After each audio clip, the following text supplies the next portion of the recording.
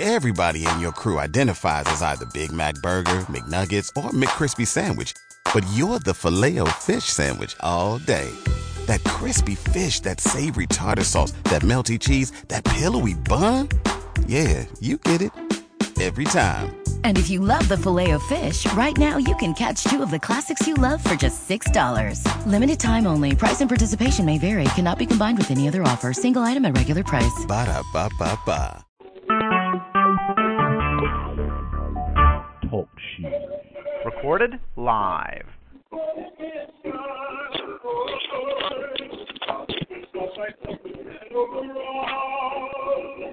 I know the Lord is the greatest and the power and the glory and the victory. Indeed, everything that you have and the earth is very victor, oh Lord. I don't get over all.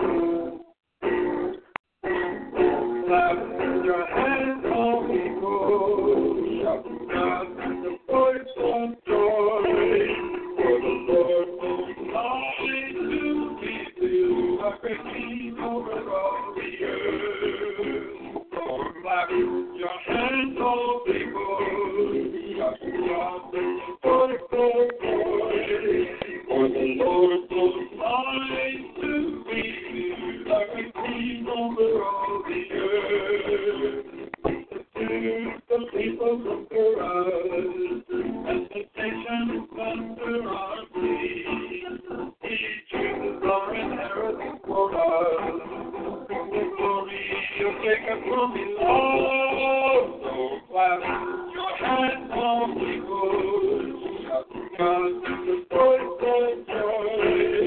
For the Lord will rise to reveal a great king over all the earth. God has exalted with a shout. The Lord with the sound of a trumpet. Sing praises to God, sing praises to our King. For God is the King of all the earth. Sing praises to the song. God reigns over all the nations. God sits on his holy throne. Of the people of the people of the God of Abraham. For the shield of the earth belongs to God. He is highly exalted. Oh, clap your hands, all people. Shout to God with the voice of joy. For the highly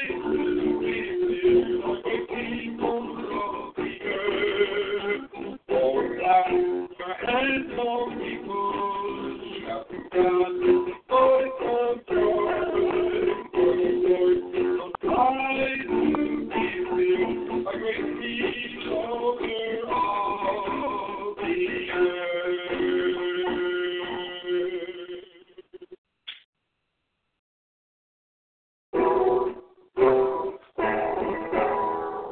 My heart is steadfast, O God.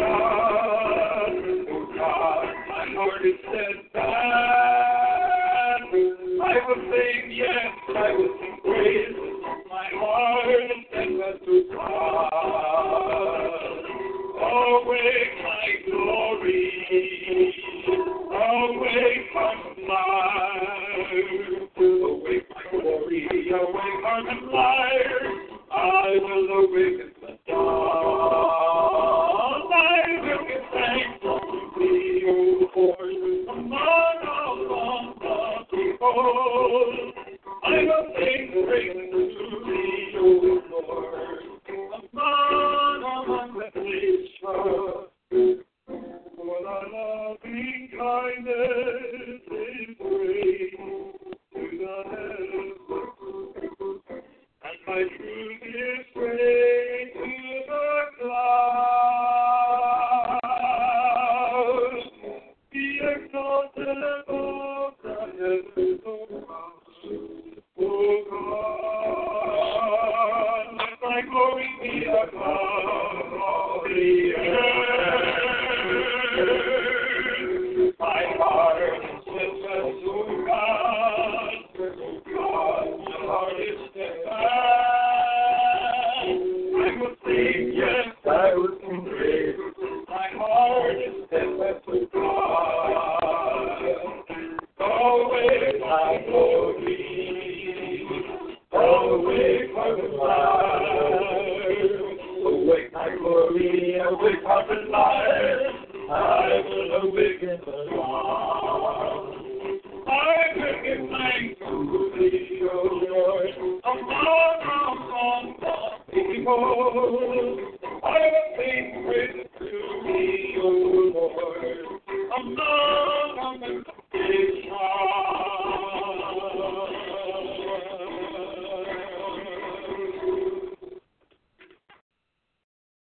It is good to give thanks to the Lord and to sing praise to thy name most high. To declare thy loving kindness in the morning, and thy faithfulness right high. With the 10-string flute and with the harp, with resounding music upon the heart. For thou, O Lord, hast made me glad by what thou hast done. I will sing for joy at the works of thy hand.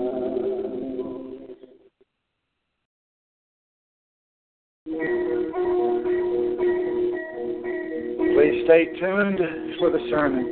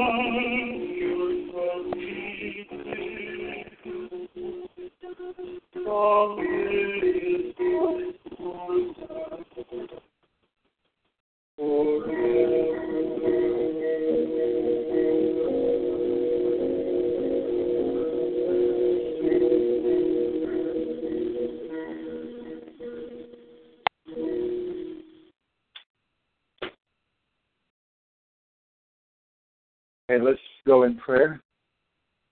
Lord Heavenly Father, glory be to your name. Praise you, Lord Father. We praise and worship you. Thank you, Father, for your ever-presence. Thank you that you're not a God millions of miles away, but that you're right here, that you are ever present with us, that you will not leave us nor forsake us if we do not leave and forsake you. Thank you, Father, for your faithfulness. Thank you, Father, for the brothers and sisters around the world that have decided to join in together to hear your word, to hear the truth, to be even more delivered from our traditional doctrines that we were taught by the false churches and false preachers. We ask you, Father, that you protect us from false doctrine and not allow us to enter into any more false doctrines. Protect our minds and our hearts from those deceptions, lies of the enemy. But give us more of your Spirit, more true understanding of the Scriptures and of your Spirit. Please fill us up, Father. Pour more of yourself into us that we can understand the Scriptures, so that we can understand your will and live for you plainer and more acceptable to you. For you are our Creator, our Lord, our King, and our God, and we want to please you, and we want to walk holy for you, and we want to understand the truth and nothing but the truth. So help us, God. Thy will be done, here on earth as it is in heaven. Thy will be done in us, in Jesus' name, that we may become the bride of Christ, saints of God, the army of the Lord. In Jesus' name, amen. Praise God.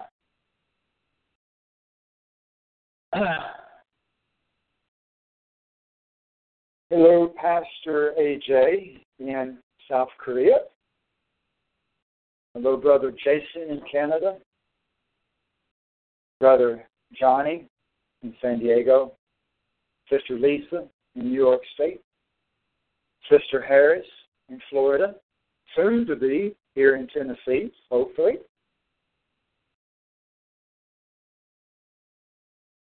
Sister Alexandra in Canada. Sister Kiki in Australia. Sister Brittany here in the room. And she's waving at you. And everyone else across the world. Hope you're having a good seventh day or night, wherever you may be. Hope that you're filled with comfort and peace in Jesus Christ, regardless of the darkness and evil and wickedness in this world. Amen. Today,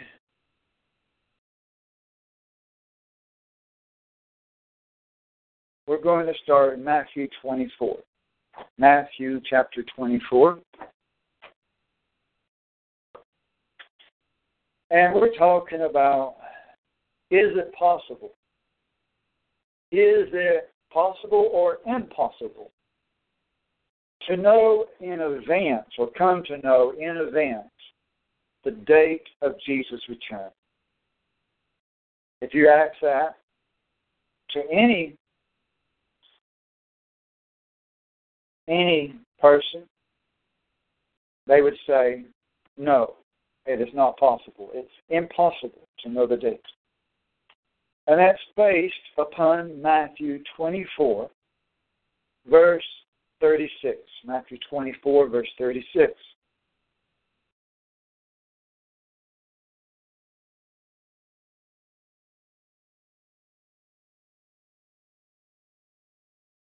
Here in Matthew 24, verse 36, it says, "But of that day and hour no one knows, not even the angels of heaven, nor the Son, but the Father alone." And so that is the verse. The verse that is used always to claim that it's impossible for the people of God, for the church, for anyone to come to know the true date of Jesus' return. But here at I Saw the Light Ministries, if you have listened very long, you know that I preach against one verse theology. To use one verse to prove something, to one verse to form your doctrine, is going to be wrong. You have to look at the entire Bible so that you know that you're not misinterpreting, so that you know that you're really and truly understanding. Always look throughout the Bible, verse after verse after verse after verse. When you study the Bible, you should study it extensively. Not just one or two verses, or just one book of the Bible. Not just what Paul said. Not what only Peter said. Not what only Moses said. But at the entirety of Scripture. First thing we need to notice here in this verse of Matthew 24, verse 36, of that day and hour, no one knows. Look at the word knows. I encourage you to underline the word knows. Is that past tense, present tense, or future tense. No one knows. Of course, that is present tense. At that moment, no one knows, except for the Father alone. It does not say no one will ever know. Does not say it. Does not say that it is impossible for anyone in the future to come to know. Doesn't say it.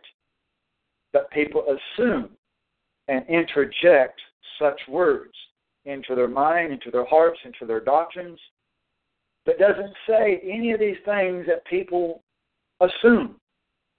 Amen. Are there scriptures that say that we will never know? Are there scriptures that say that we will know? We'll study this more extensively through this sermon, and I really encourage you to hear out the entire matter before you make your final decision. Now, one thing also, before we move on from this verse, is not even the Son of God knew, not even the Son of mankind, not even Jesus himself at that present tense moment. Why not? Let's go to Philippians 2 for that answer. Why did not the Son of God know? Philippians 2. If he is God, if he is the creator of heaven and earth, why did he not know the date of his own return? Philippians 2, verse 5. And that is right after Ephesians.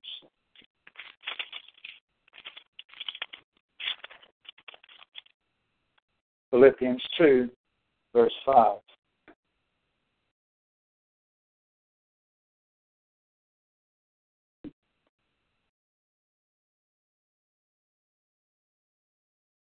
I'd like to also say hello to Sister Connie in Ohio, and hopefully Brother Zahn in Ohio as well.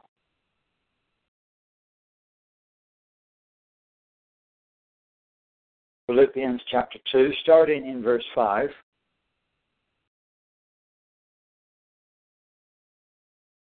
Have this attitude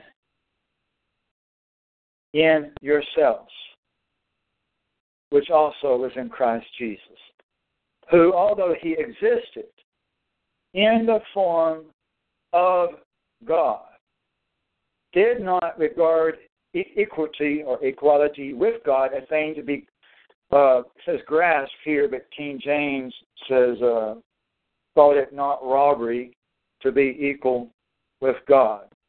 Verse 7, but emptied himself. Jesus, when he was in the form of God, he was spirit in heaven, he was the creator, he was the Father, he created all things, Colossians and John says that. He was in the form of God. But in verse 7, he emptied himself, taking the form of a servant, taking the form of a bond servant, taking the form of man, having been made in the likeness of men. Verse 8, being found in appearance as a man, he humbled himself by becoming obedient to the Spirit that had stayed in heaven to the point of death, even death on a cross.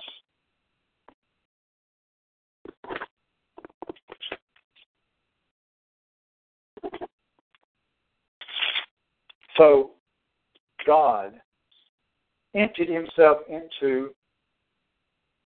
clay, into dirt, into the form of a man. When he poured himself into man, he emptied himself out into man. He didn't pour all himself out.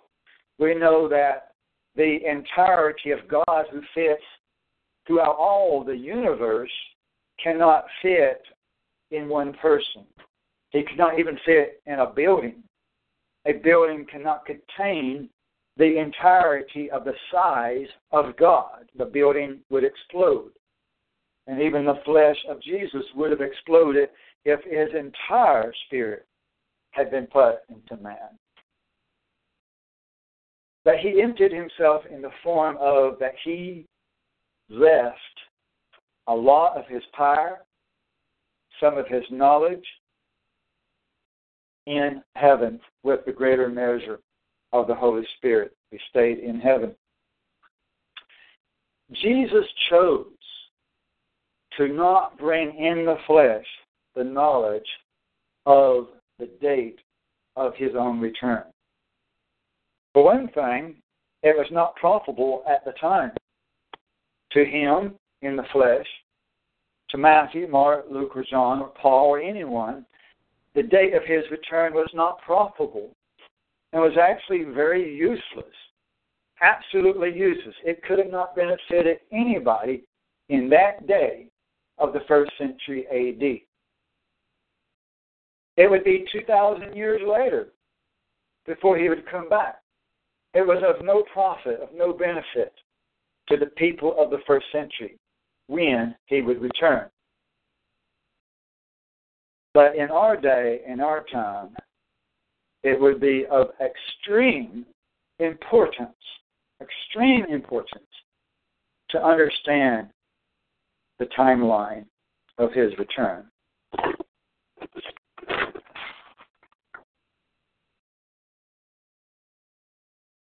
But we know that the Father in heaven knew, according to that same verse in Matthew 24, only the Father knew. No one knew, not even angels, not even the Son of Man, but the Father only. The Father knew.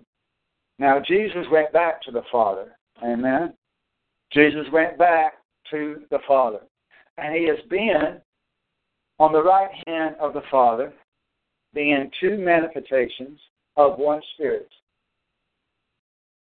I hope you have watched that video. How can Jesus be God and talk to the Father and pray to the Father? If you've not watched that video yet, I really encourage you to. It's on YouTube as well as on the ministry website in the video section there. But for 2,000 years, he has been in heaven on the right hand of the manifestation of the Father.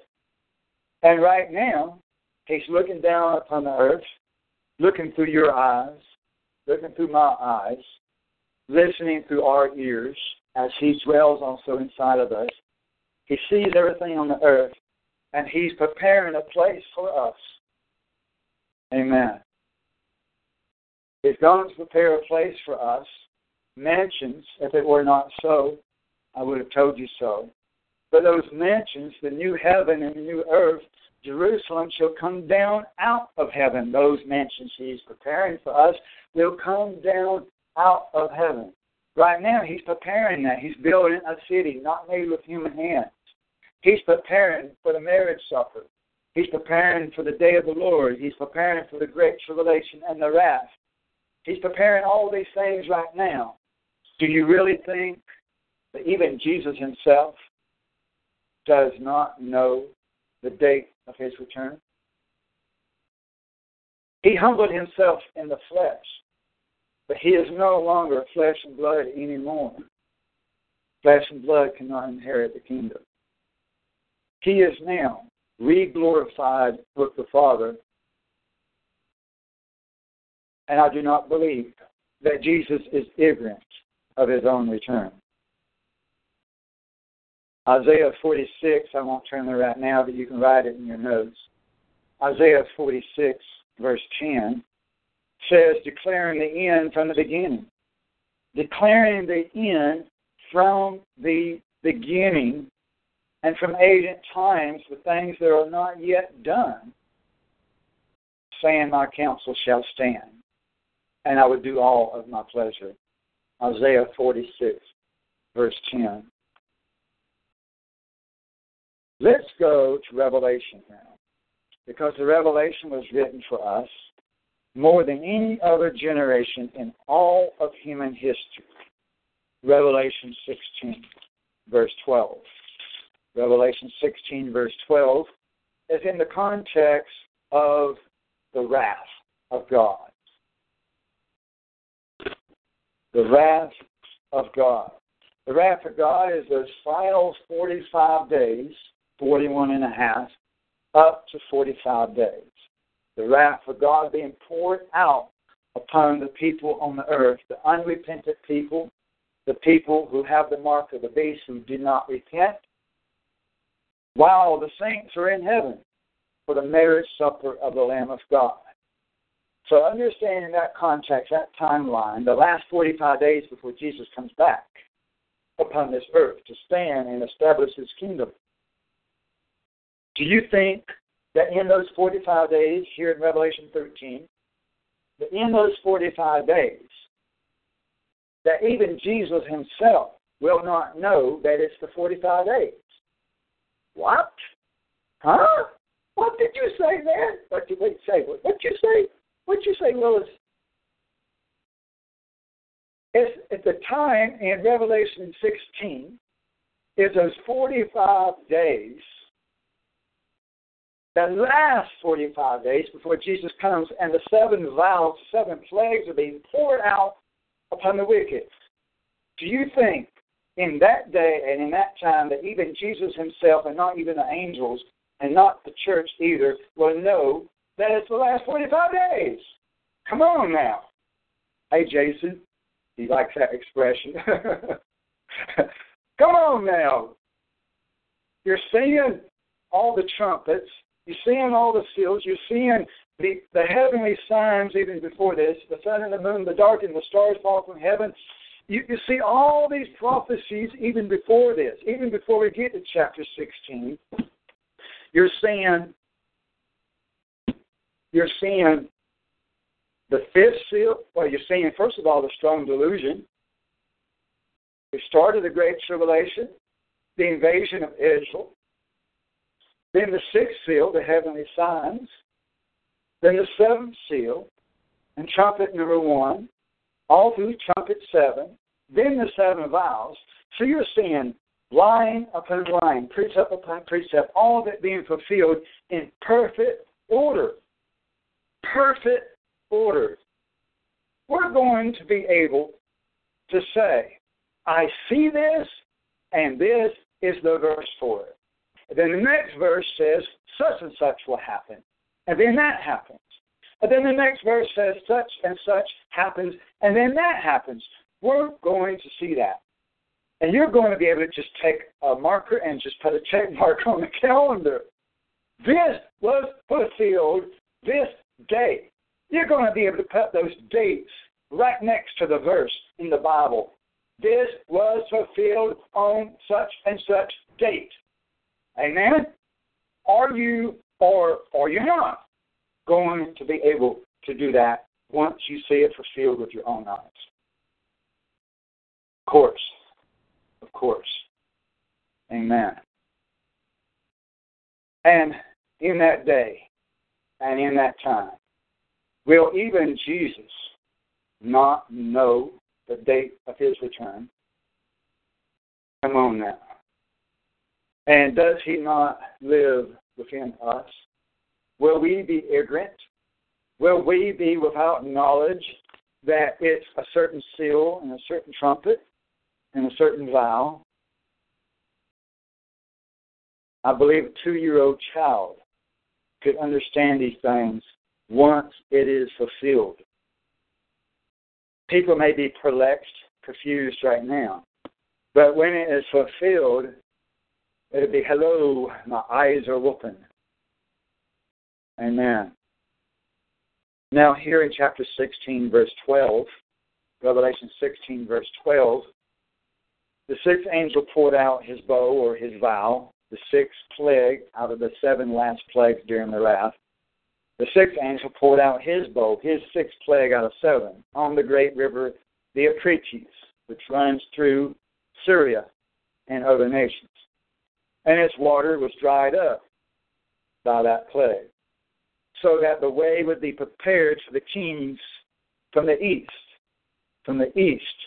of Syria, which would be Iraq I believe, Afghanistan, and as far back as however east you want to go, all the way back to North Korea and China, all that is east. And verse 13, and I saw coming out of the mouth of the dragon, and out of the mouth of the beast, and out of the mouth of the false prophet, 3 mouths. Underline mouth, mouth, and mouth. 3 mouths. 3 men. Come out of these mouths 3 unclean spirits. Underline 3 unclean spirits. You know what that means? 3 demons. Amen. The Trinity, who all 3 claim to be God, both Potes and Assad. And these 3 unclean spirits, demons like frogs, which was one of the gods of Egypt. Egypt worshipped cats and many animals, including frogs. And they also worshipped snakes. But frogs was one of the false gods of Egypt. In verse 14, for they are spirits of demons, performing signs which go out to the kings of the whole world to gather them together for the war of the great day of God, the Almighty. So what happens here in this 6th plague is the gathering for Armageddon. The day is getting closer and closer and closer to the actual day of Jesus' return. We know that Jesus will return on the day of this battle. That is why it's called the battle of the great day. The great day. The great day. We're going to read here in a minute, Daniel 12, talking about 1,335 days. Blessed is he that cometh to the 1,335th day. Daniel 12. We'll read that in a minute. So that is the same day. That great day of that war, the Battle of Armageddon, is that same 1,335th day. If you want to put that in your notes or in your Bible next to that verse, that is the 1,335th day. It's the last day. It's the final day. It's the great day. It's the great day of God Almighty coming down upon the earth at the Battle of Armageddon. Now, these armies here in this chapter are gathering together in that valley called Megiddo, outside of Jerusalem. And here in verse 15, Jesus says, behold, I am coming like a thief. Blessed is the one. Remember, Daniel 12 says, blessed is the one, or the man, or blessed is he that cometh to the 1,335th day. So underline blessed. Blessed is the one who stays awake and keeps his clothes, spiritually speaking. That doesn't mean that you have to make for sure that on the day Jesus returns that you still got socks and you still got shoes and you still got, for men, that you still have to have a shirt and all that. It's talking spiritually. It's talking symbolically, meaning that you should be clothed with white linen. That is what it's talking about. That spiritually, symbolically, that on the day of his return, that we are to be found clean. For blessed is the one who stays awake and spiritually keeps his clothes, so that he will not spiritually walk naked and men will see his shame. This is all spiritual talk. And they gathered them together to the place, which is in Hebrew, it's called Har Magdon. Just another way of saying Armageddon. Armageddon is the Greek word, and Har Magdon, however you want to say it, is Hebrew, or maybe Aramaic, whichever it truly is there. So, because what we got to understand is that they were already, some of the Jews were already calling Aramaic, calling it Hebrew, even by this date in 90 A.D., around 90 A.D. that this was written. John was writing this on the island of Patmos from the Mediterranean Sea while he was in prison for the name of Jesus Christ. And here in verse 15, when Jesus says, I am coming like a thief, I'd like for you to put a bookmark here, put a piece of paper or something here, and go to Matthew 24 again. Maybe you ought to keep a bookmark in Matthew 24 as well, just in case. And let's go back to Matthew 24 and look at verse 43.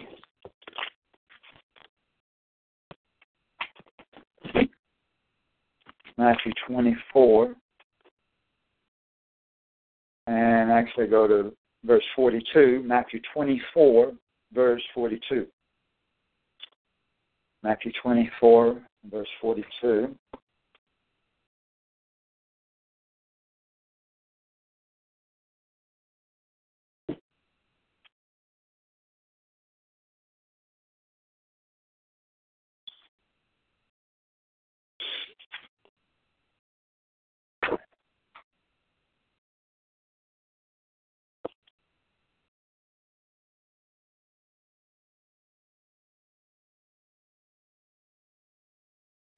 Verse 42 says, therefore be on the alert, for you do not know which day your Lord is coming. But be sure of this, that if the head of the house had known, if he had known, at what time of the night, King James says, at what watch, the thief was coming, he would have been on the alert and would not have allowed his house to be broken into. For this reason, you also must be ready. Must be ready, it says here, Matthew 24, verse 44. For this reason, you also must be ready, for the Son of Man is coming at an hour when you do not think that he will. Now, for one thing, Jesus was not talking to the people of 70 A.D., even though he had a crowd standing right in front of him. But Jesus did know he wasn't coming back in 30 years, 40 years. So, even though Matthew 24, verse 36, says that he did not know the hour or the day of his own return, common sense tells us that Jesus at least understood, even in the flesh, that he understood he wasn't coming back in only 30, 40 years later in 70 A.D. He knew, he understood that much, that it would take time, that there would be more generations and more generations. He knew and understand, of course, that it wouldn't be that close. He's really talking to us. Amen. He knew that this would be written. He knew that this would be preached for generations after generation after generation for hundreds and thousands of years. Jesus knew that. And this is written to us. Not to Matthew, not to Mark, not to Luke, not to John, but it's written to us to be alert.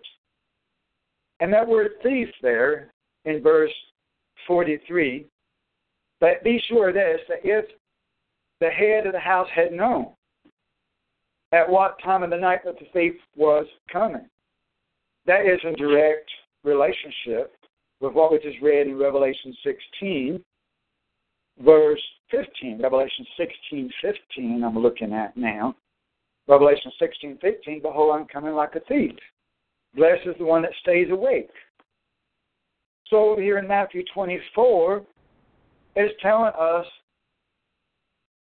to be on the alert in verse 42. To be on the alert, to be awake, to be watchful. Now, who is not going to be watchful? Who is not going to be awake? Who is not going to be alert? The wicked. Amen. The wicked, the lawless people. Those that reject the truth. Those that reject that He's coming soon. Those that still say, oh, it's going to be another 100 years. Oh, it's still going to be another 20 years. Oh, it's still going to be another 10 years. Oh, it's still going to be another 7 years. They still have not built the temple. We still don't have the peace treaty. The people that keep on and keep on and keep on and keep on and keep on, always sticking stubbornly to those traditional doctrines of a 7-year peace treaty. And that you must see a Jewish third temple built, you must see animal sacrifices, and all those things that's been taught to you by men and not from the Bible. Amen. And they'll say, oh, this can't happen yet. Those are the people that are going to be called unprepared. But for us, for the elect, for the chosen, for those that are willing to grow in the truth, for those that are willing to examine the Scriptures and study the Scriptures, will we be called unprepared, and will Jesus come as a thief to us? When you think of Jesus coming, do you think of Him as a thief, as a dirty, rotten scandal? Do you think of Jesus as a thief? Of course not. But to the wicked, yeah, they are that blasphemous. To the wicked, to the lost, they do think of Jesus as a thief.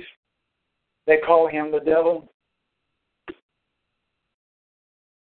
who has come to steal and to kill and to destroy. The devil and the lawless people and the wicked and the false prophets, the false ministers, they have come to steal. They come as a thief. And to the wicked, Jesus is a thief. And He will break into their house, and they will not be watchful.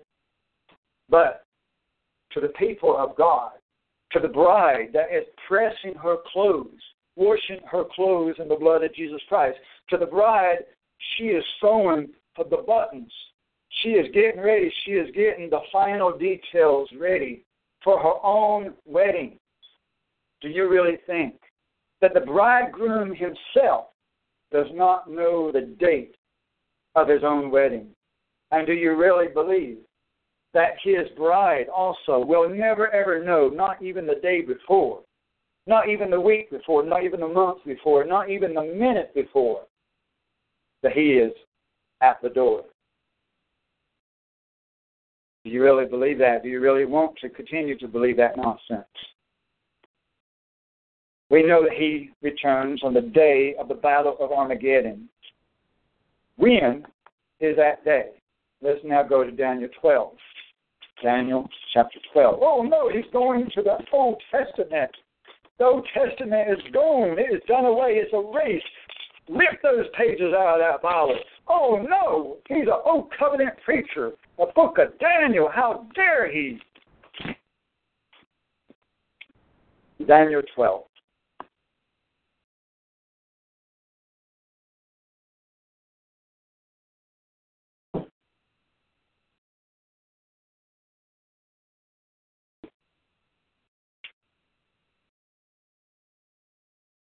Daniel 12, verse 1.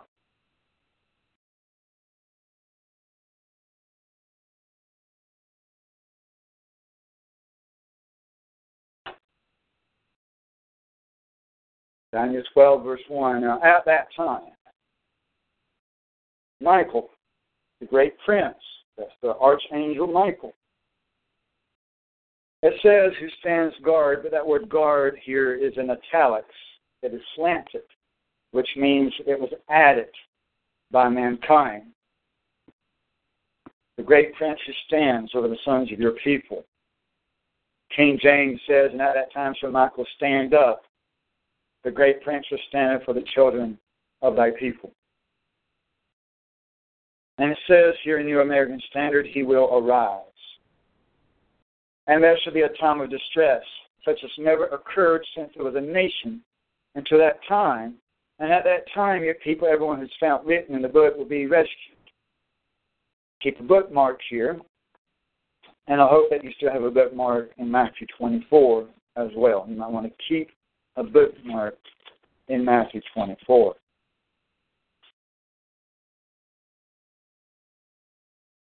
Matthew 24, verse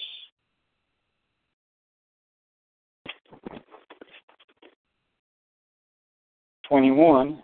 Matthew 24, verse 21.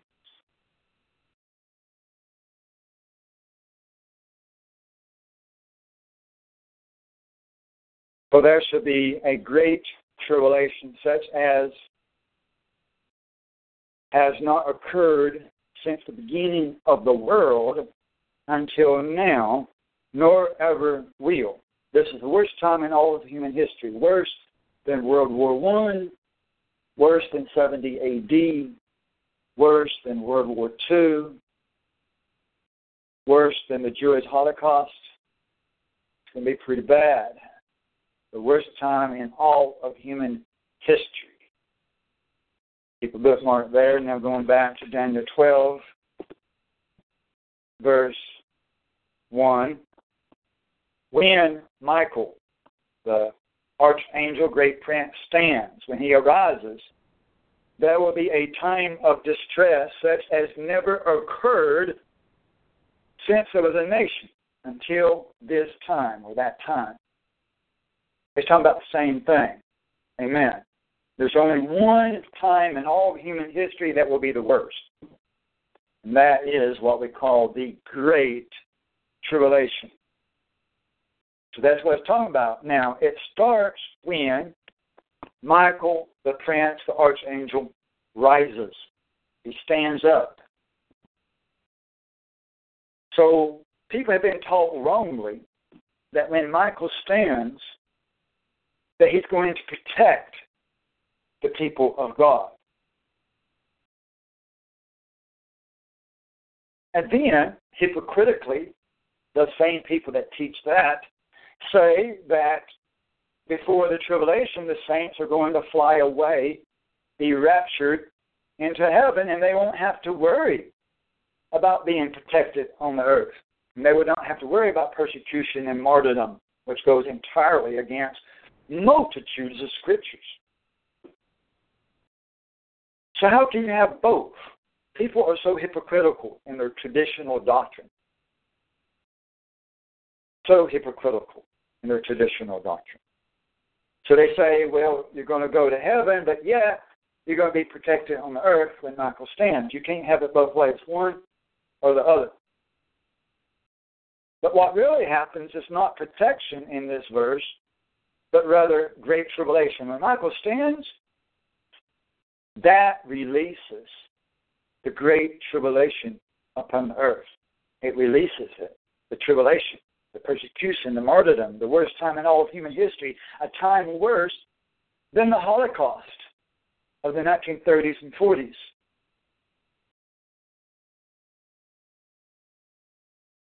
Now that word arise or stand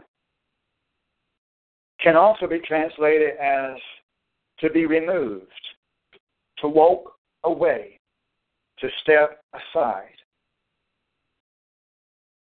So if we compare that with 2 Thessalonians 2, that lawlessness exists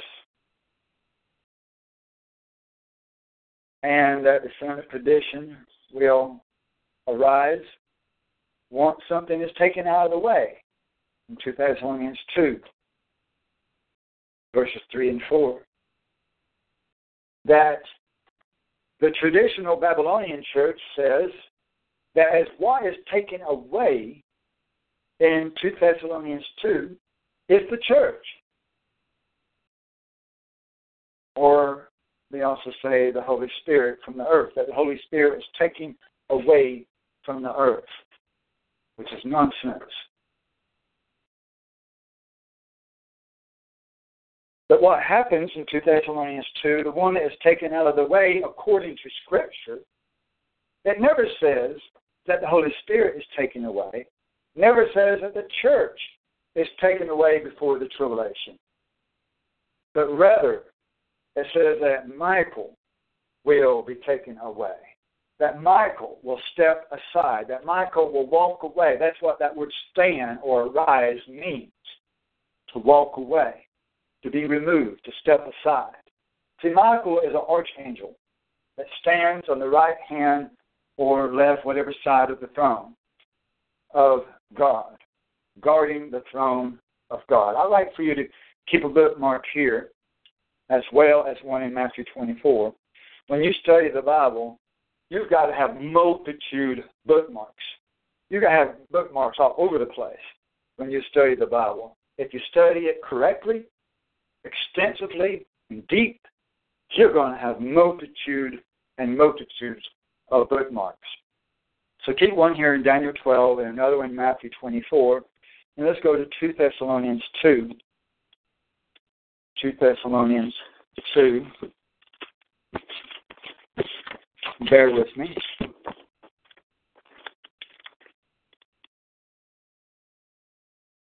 And some of you may not have ever listened before.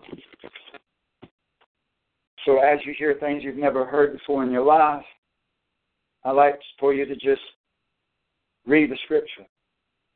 Just read it. And instead of reading into it, what you've always been taught to read into it, which it doesn't say, instead of reading into it what you've been brainwashed to read into it, I'd like for you to just read it. Amen. 2 Thessalonians 2, verse 1. 2 Thessalonians 2, verse 1. Now we request you, brethren, with regard to the coming of the Lord Jesus Christ and our gathering together to Him. Now that's what we're talking about today. The coming of the Lord. When will He come? Is it possible to know in advance the date of His return? Is it really, truly impossible to ever come to know that date in advance? It says regarding about the coming of the Lord and about us being gathered with Him, the catching up of the saints. Verse 2, that you not be quickly shaken from your composure or be disturbed either by spirit or a message or a letter as if it were from us, to the effect that the day of the Lord has come. In other words, all these people that are preaching, Jesus could come tonight, or setting a date for this week, setting a date for this year of 2017. Concerning all those people who preach He could come today or tonight or this year,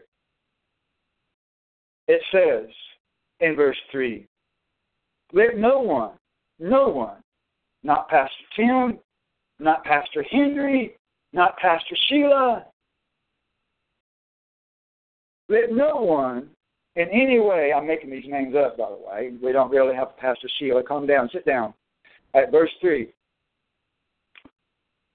let no one in any way deceive you, for it will not come unless, or until, King James says, the hypocrisy, the falling away, comes first, and, underline that word, and, the man of lawlessness, that's what people call the Antichrist, but the Bible never, ever calls him the Antichrist. I said that to somebody the other night, in the Walmart parking lot. He looked at me very strange because people have never, ever been told that the Bible never calls him the Antichrist. They never heard that before in their life because they've been so brainwashed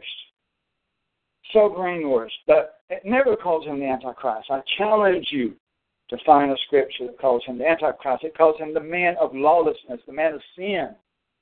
and also calls him the Assyrian and the son of perdition. Now, about the coming of the Lord and our gathering to him, the catching up, what people call the rapture, that it will not come. Let's read this again, verse 3. Let no one in any way deceive you. It will not come until or unless the falling away, the apostasy comes first, and that man of sin, what they call the Antichrist, is revealed. Revealed. The son of destruction, son of perdition. He is going to be revealed first. And I encourage you to look at the word revealed there. I encourage you to underline the word revealed. And the Greek word for revealed there means to be seen and manifested. Not just predicted, but actually seen with your eyes and manifested as who he is. Verse 4, who opposes and exalts himself above every so-called God or object of worship, so that he takes his seat in the temple of God, displaying himself as being God. Now, we've always been told to insert into it what it does not say. We have always been told on the Temple Mount in Jerusalem, but it does not say on the Temple Mount. It does not say in Jerusalem. It does not say upon the earth. But it says that he sits in that seat in the temple of God. So where is the temple of God? And people assume the Temple Mount. And they rebuilt third Jewish temple. But if we stick with Scripture, not man's interpretation, not man's teachings, not man's doctrines, not pastor and so-and-so or denomination so-and-so, but what the Bible says, keep a bookmark here. Keep a bookmark here. And turn to Revelation 11. Revelation 11. If you don't have bookmarks, just tear a piece of paper.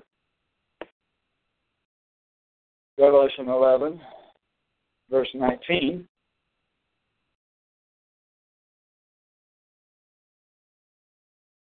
Revelation 11:19.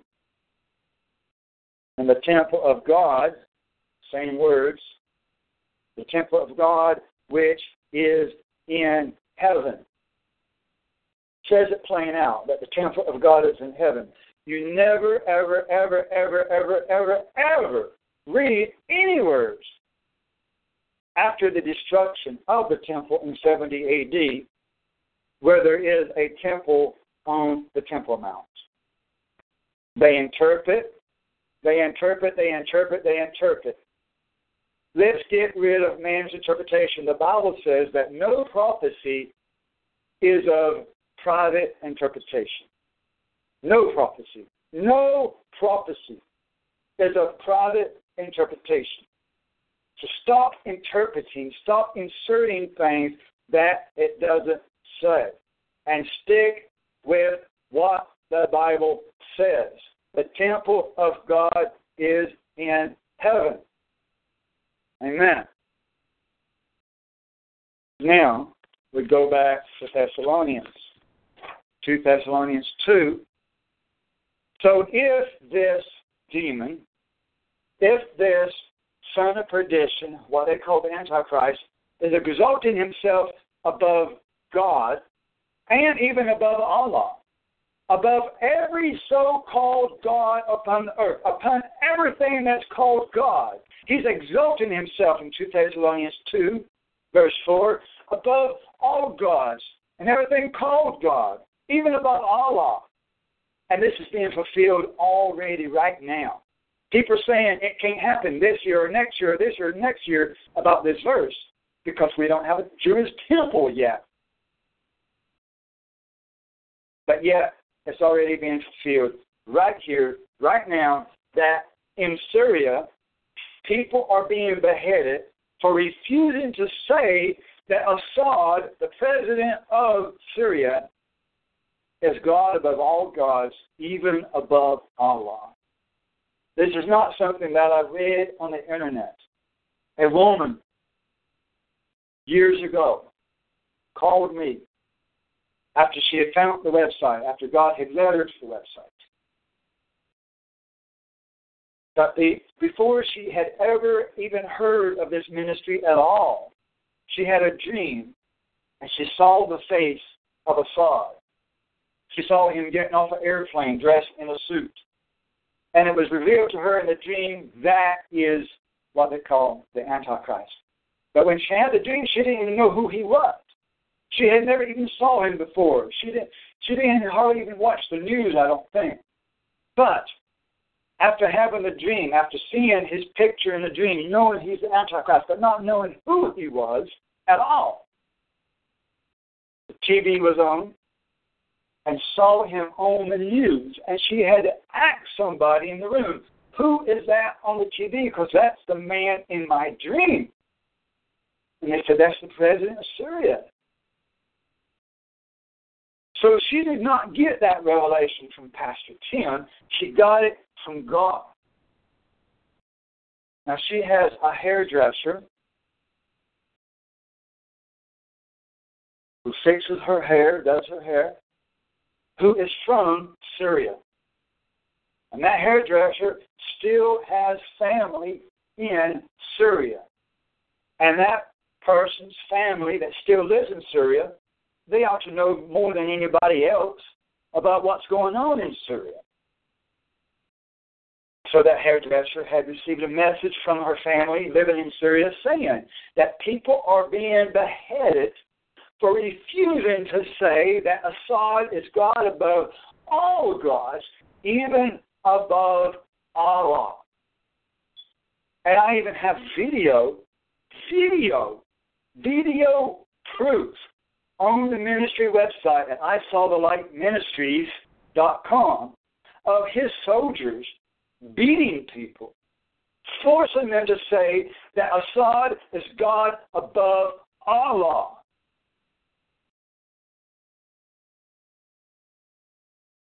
So this is not conjecture. This is not assumption. We are seeing with our own eyes these verses come to pass.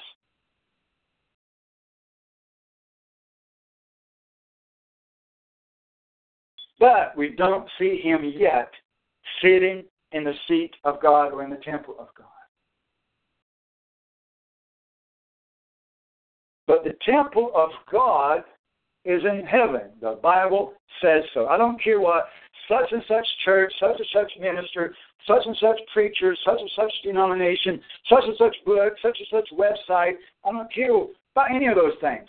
The Bible says that he was fit in the temple of God. And the Bible says the temple of God is in heaven. How is this possible? And the people want to immediately say, this is impossible. I've had people tell me over and over and over, person after person after person, saying, what you're saying is impossible. It will not happen. Because they say God would never, ever allow anyone, he would never allow a demon to sit in his seat, in the seat of God in heaven. That is so blasphemous. It will never happen. It cannot happen. It's impossible. But they can't prove that from the Bible. There is no verse in any of the Bible, any verse, that says that that is impossible. But yet, they will proclaim that and stick to that regardless of this verse that says it will happen. It will happen. It is written in the Bible, and it's going to happen regardless how stubborn people are.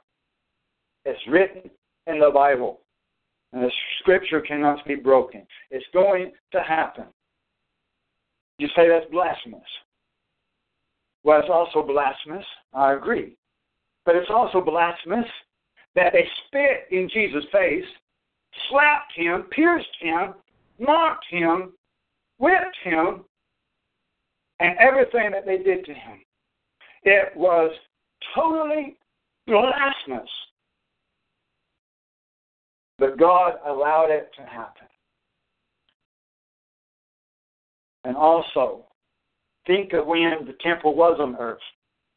When the temple was on earth, you had the Holy of Holies, the inner room in the back behind the curtain where the Ark of the Covenant was, where the presence of God was, and no one except only the high priest was allowed to enter that back room of the Holy of Holies, the presence of God.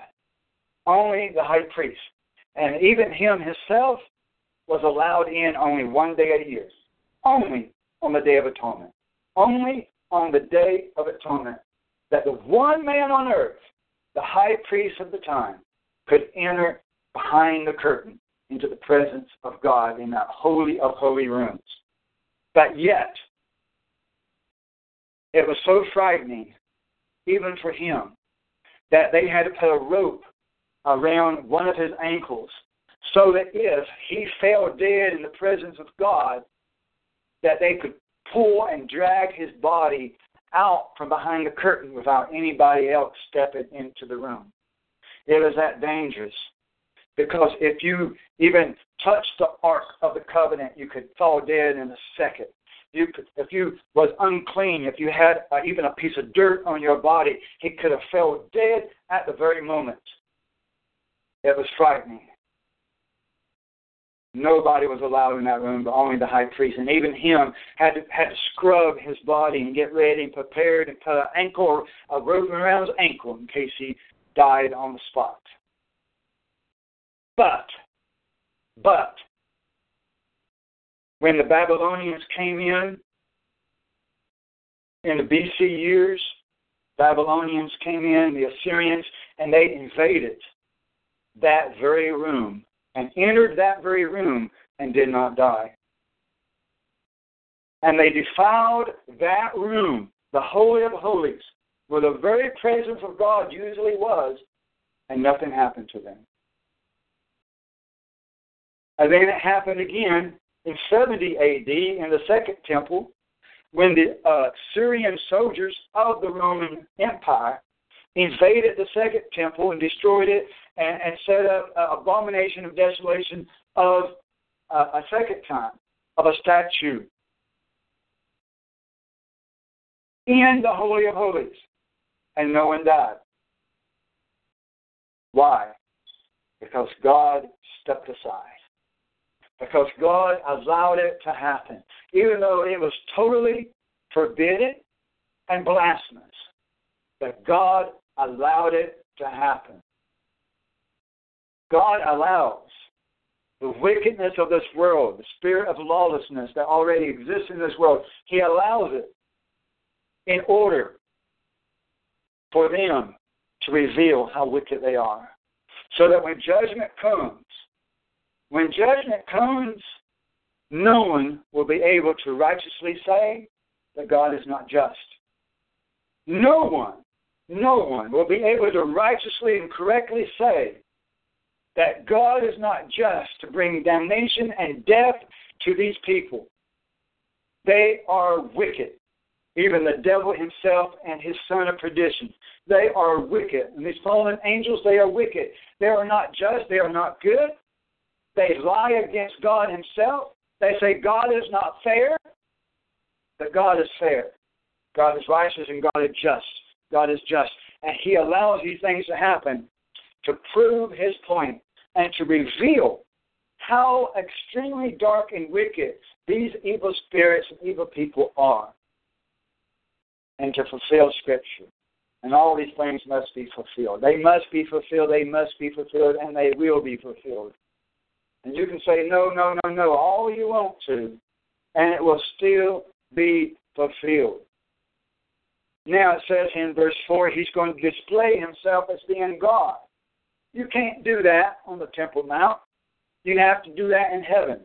Book of Revelation 13, check it out, says that the whole world will worship him.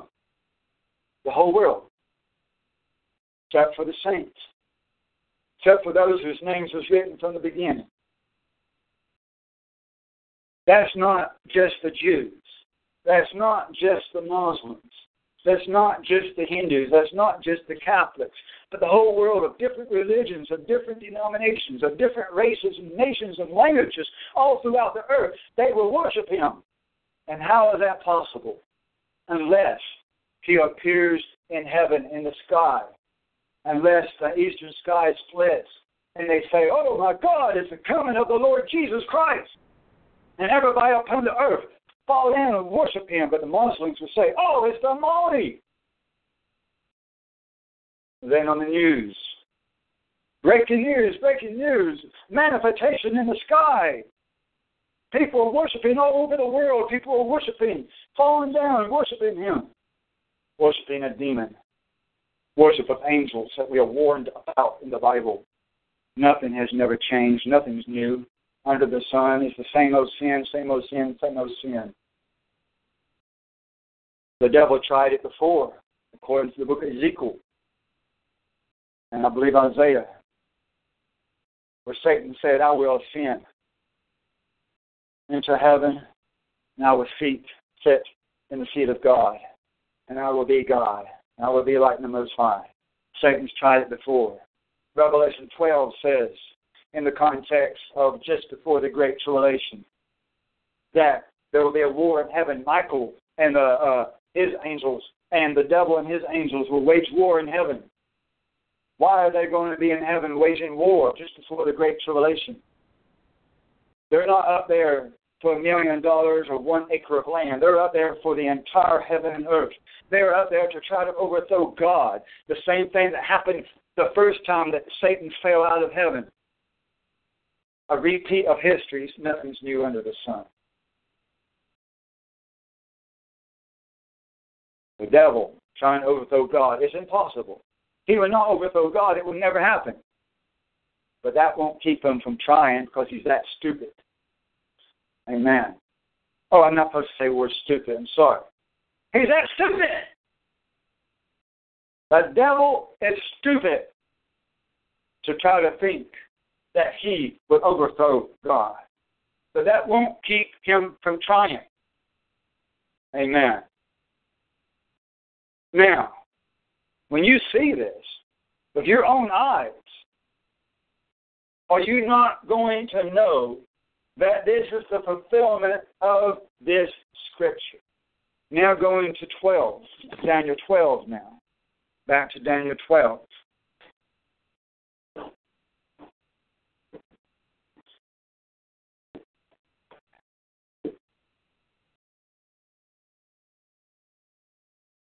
Verse 1.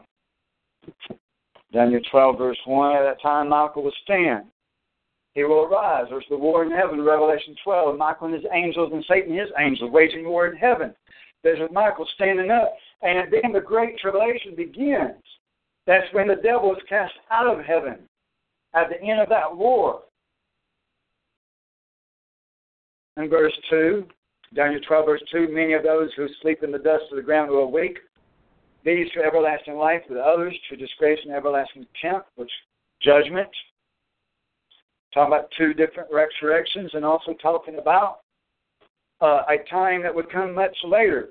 2 different resurrections. This don't occur all in one day.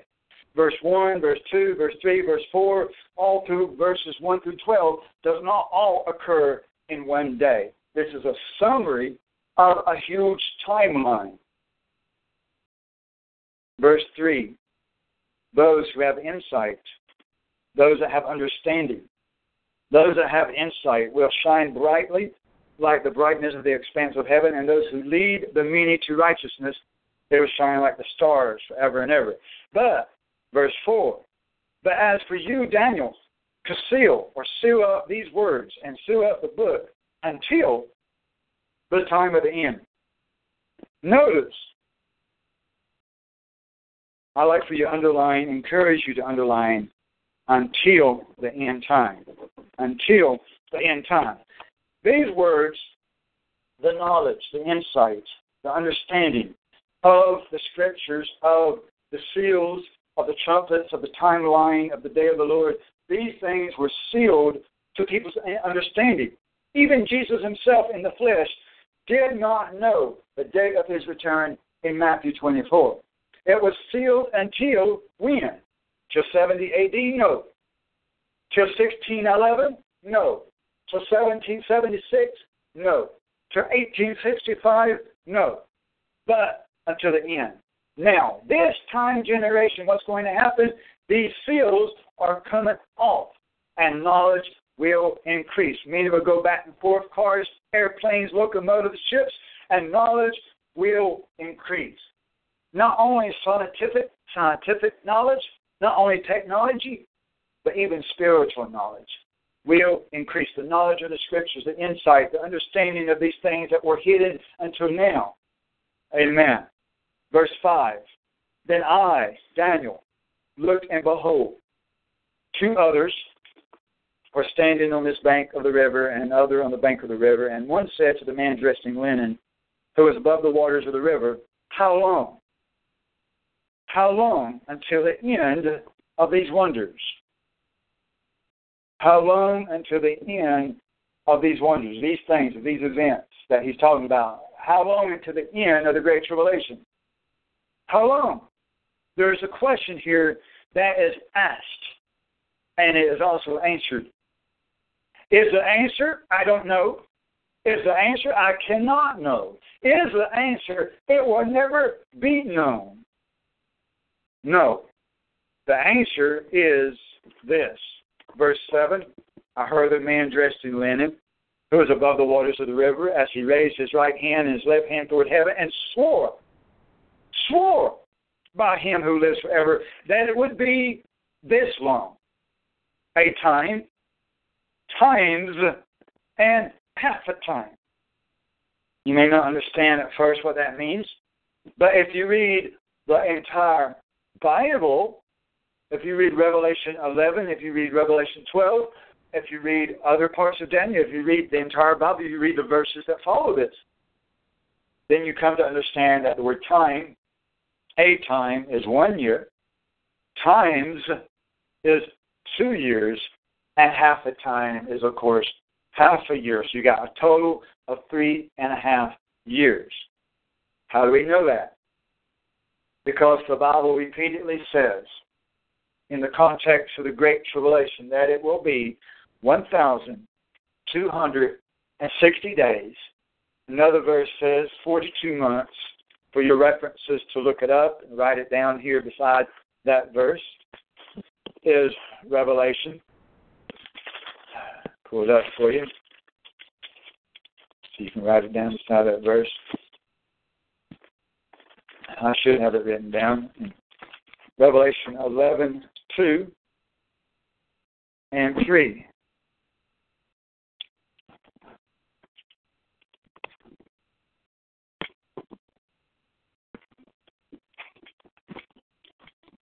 Try to write in this margin here.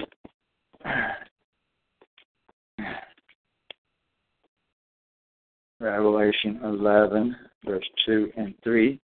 There's also other verses as well. But that tells you exactly how long the Great Tribulation is. And it never says 7 years. Never, ever says that the Great Tribulation will be 7 years. But they misinterpret Daniel 9 and other scriptures.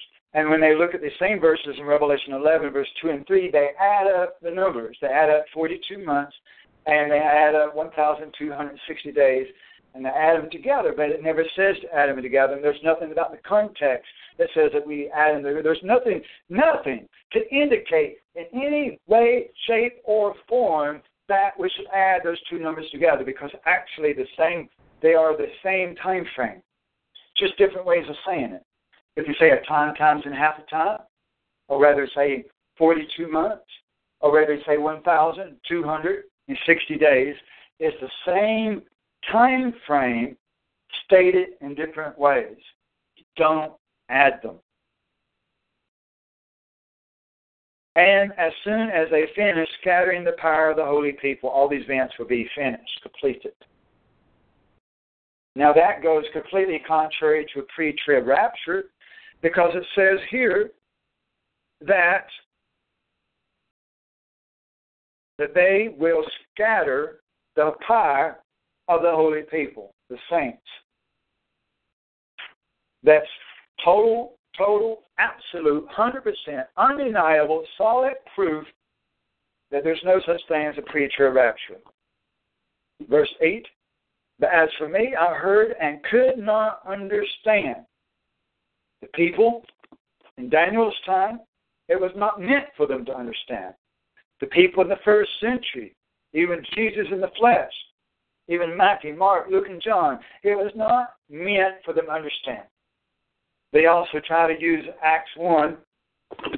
You can write it in your notes, Acts 1, verse 7. Acts 1, verse 7, that Jesus tells them it's not meant for you to know the times and the seasons and the eras. But he was speaking to the people at that day, at that time. It does not tell us that we're not meant to know the times and the seasons in the book of Revelation. Doesn't tell us that in the book of Revelation. Doesn't tell us that here in Daniel 12. But rather, Daniel 12 gives us the exact number of days from event to event. From one event to a second event. The exact number of days. Now Daniel did not understand. Here in verse 8, and so I said, my Lord, what will be the outcome of these events? Verse 9, Daniel 12, verse 9, he said, go your way, Daniel, for these words are concealed and sealed up until the end time. Many will be purged, purified, and refined. That's through tribulation. Amen. But the wicked will act wickedly, and none of the wicked will understand. But those who have insight will understand. Understand what? Understand the question and the answer at hand. How long to the end of these wonders? We will understand. Verse 11, from the time, here's your marker number 1, marker A. From the time that the regular sacrifice is abolished and the abomination of desolation is set up. Those are two events happening at the same time. They're not two different time frames. These happen both on the same day. The one thing is the regular is abolished. Now the word sacrifice is added into Scripture there. There will be no animal sacrifices. Again, people twist the Scripture, they add into it what it doesn't say. It doesn't say on the Temple Mount. It doesn't say in a rebuilt Jewish temple or third temple or in Jerusalem or on the earth. It doesn't say any of those things. So stop inserting what it does not say. But that something is removed or abolished. Chapter 12, verse 1 says that is Michael. That is what is removed. That is what is abolished. Michael arises. He stands up. He is taken out of the way, 2 Thessalonians 2, so that he is no longer guarding the throne of God. God left the building. God left the Holy of Holies to allow the Assyrians, the Babylonians, and the Syrian army to enter into the Holy of Holies. The same thing happens right here. According to Matthew 24, let me look at that verse, Matthew 24, verse 15. Matthew 24, verse 15. Therefore, when you see, this is something you're going to see with your eyes. 2 Thessalonians 2 says he would reveal, he would display himself as God. This is something you will see with your human eyes. When you see The abomination of desolation. I can't see Jerusalem. Hello. I don't have a microscope, a telescope that good. I can't even buy one at Walmart. They have everything. But I can't even buy, not even on Amazon, a telescope that will let me see the Temple Mount. I'm not going to look on the internet, see the Temple Mount, but I'm not looking there every day. Amen. But I'm going to see. And you're going to see in the sky, in heaven, according to 2 Thessalonians 2. You say, don't add to Scripture, Tim. I'm not adding to Scripture. I'm pointing to 2 Thessalonians 2. That is going to be in the temple of God, Revelation 11, that it is in heaven. I'm not adding to Scripture. I'm taking Scripture, line upon line, line upon line, line upon line, precept upon precept, here a little, there a little, that it's in heaven. You're going to see. Verse 15, Matthew 24:15, Matthew 24:15. Therefore, when you see the abomination of desolation, which is spoken of by Daniel, Daniel 12, Daniel the prophet, standing in the holy place. What's the holy place? The holy place is the Holy of Holies.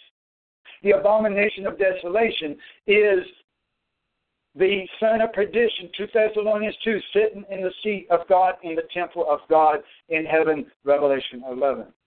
Let the reader understand. And then you flee into the mountains. Those are in Judea. I'm in Judea. You're in Judea. Because Romans 2 says that he is a Jew who is one inwardly, who is his heart is sacrificed. He is a Jew. So if you're truly saved, your heart is sacrificed, you're a servant of Jesus Christ, you are in Judea, spiritually speaking. Revelation 21 and 22 says that the new heaven, that the Jerusalem is a city in Judea.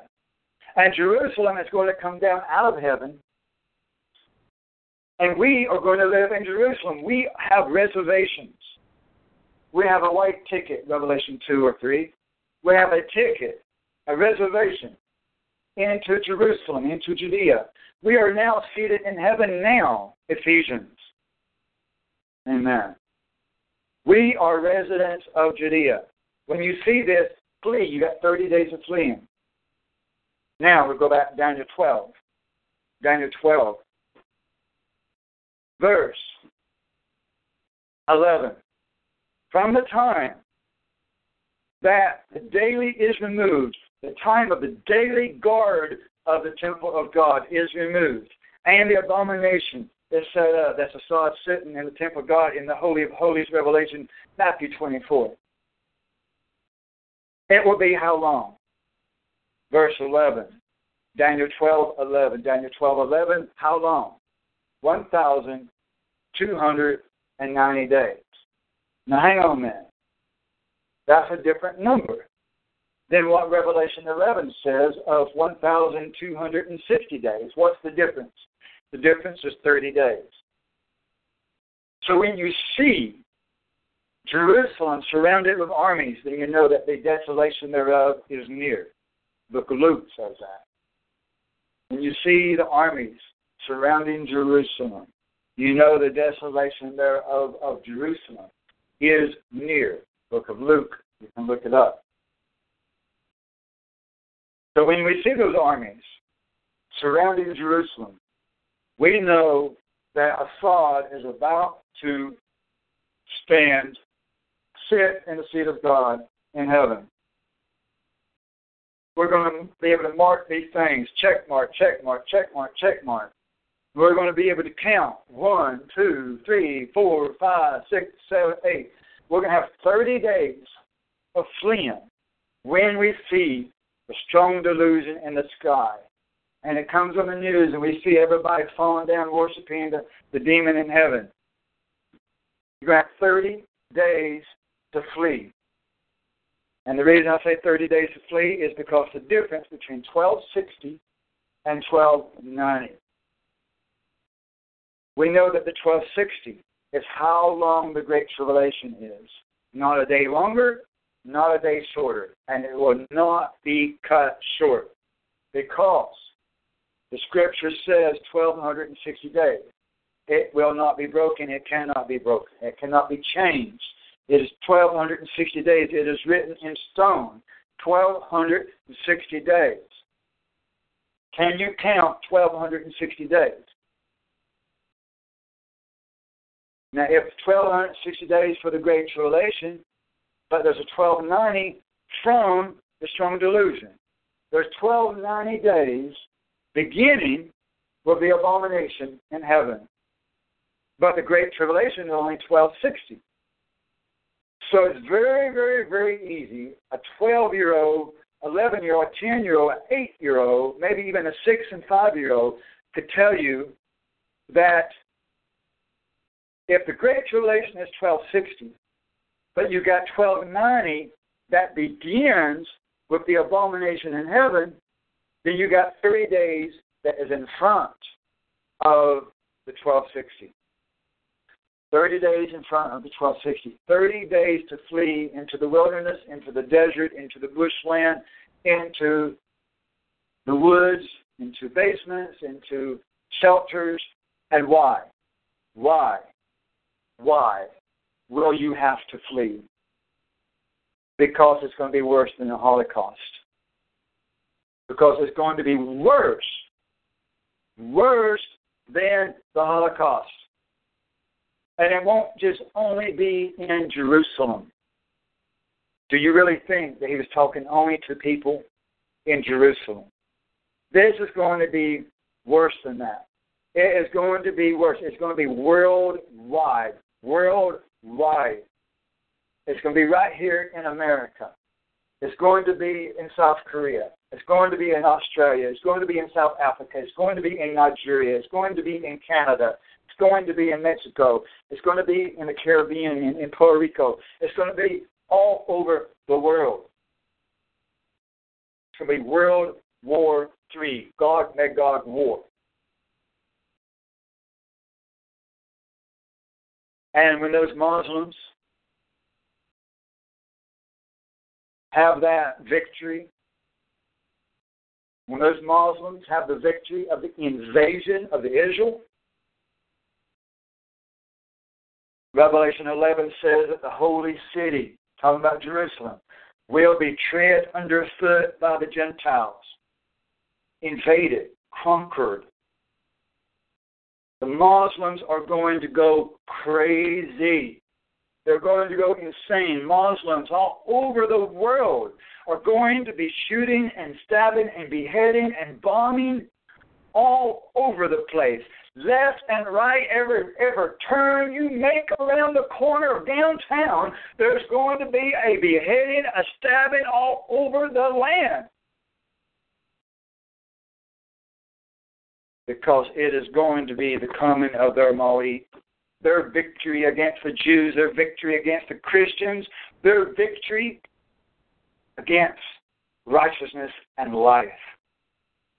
God is going to hand it to them. Because that's what they want. And God is going to hand it to them. That's what the Democrat Party wants. That's what Obama wants. It's what the atheists want. It's what the Satanists want. It's what the witches want. It's what the unbelievers want. And God is going to hand it to them. Because He's going to prove that they are guilty. And they are deserving of the lake of fire. And God is righteous and just. He's going to let them hang themselves. Amen. He's going to let them hang themselves. Verse 12 here, Daniel 12:12. But blessed is he who keeps waiting. Keeps waiting. You're not gone yet. You're not gone yet. How can you be gone to heaven if you're supposed to keep waiting? Keep waiting. And obtains to that final day. 1,335 days. Well, that's a brand new number. And what is the difference? Another 45 days at the end of the tribulation. So you got 30 days of fleeing before the Great Tribulation and 45 days at the end of the tribulation. Why is there 45 days at the end of the tribulation? if you study Revelation 11, the two witnesses are preaching, ministering to the whole world for 1,260 days of the Great Tribulation. On the last day of their ministry of 1,260 days, 1,290 days, at the end of that, the two witnesses are killed. That's the end of the 1,260 in Revelation 11. The day that they are killed. The day that the witnesses are killed, you can mark the date in your Bible. Keep a bookmark here in Daniel 11 and turn to Revelation 11.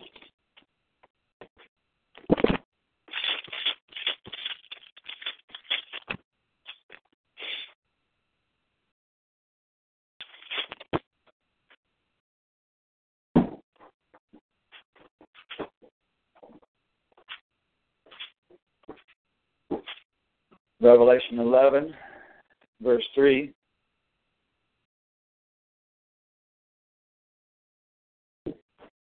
Revelation 11, verse 3.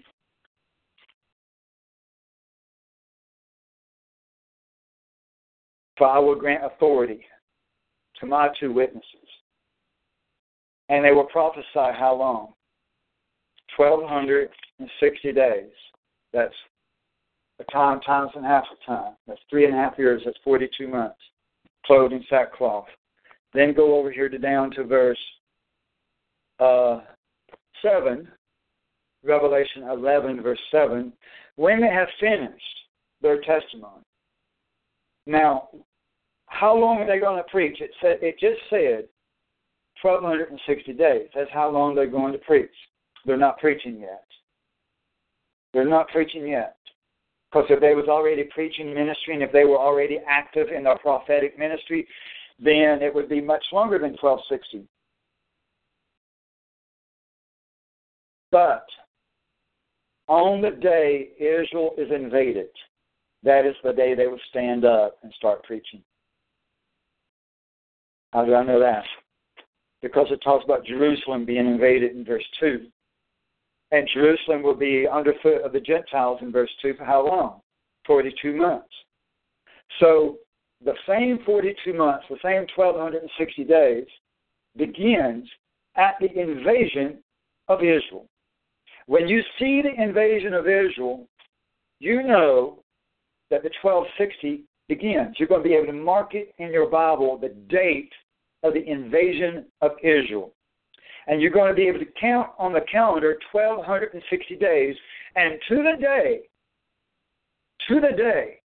not the day before, not the day after, to the day, you're going to be able to count 1,260 days on the calendar. You're going to be able to mark it on the calendar 1,260 days to the day that they die. And you're going to be able to mark 3.5 years in advance the date of the death of the two witnesses.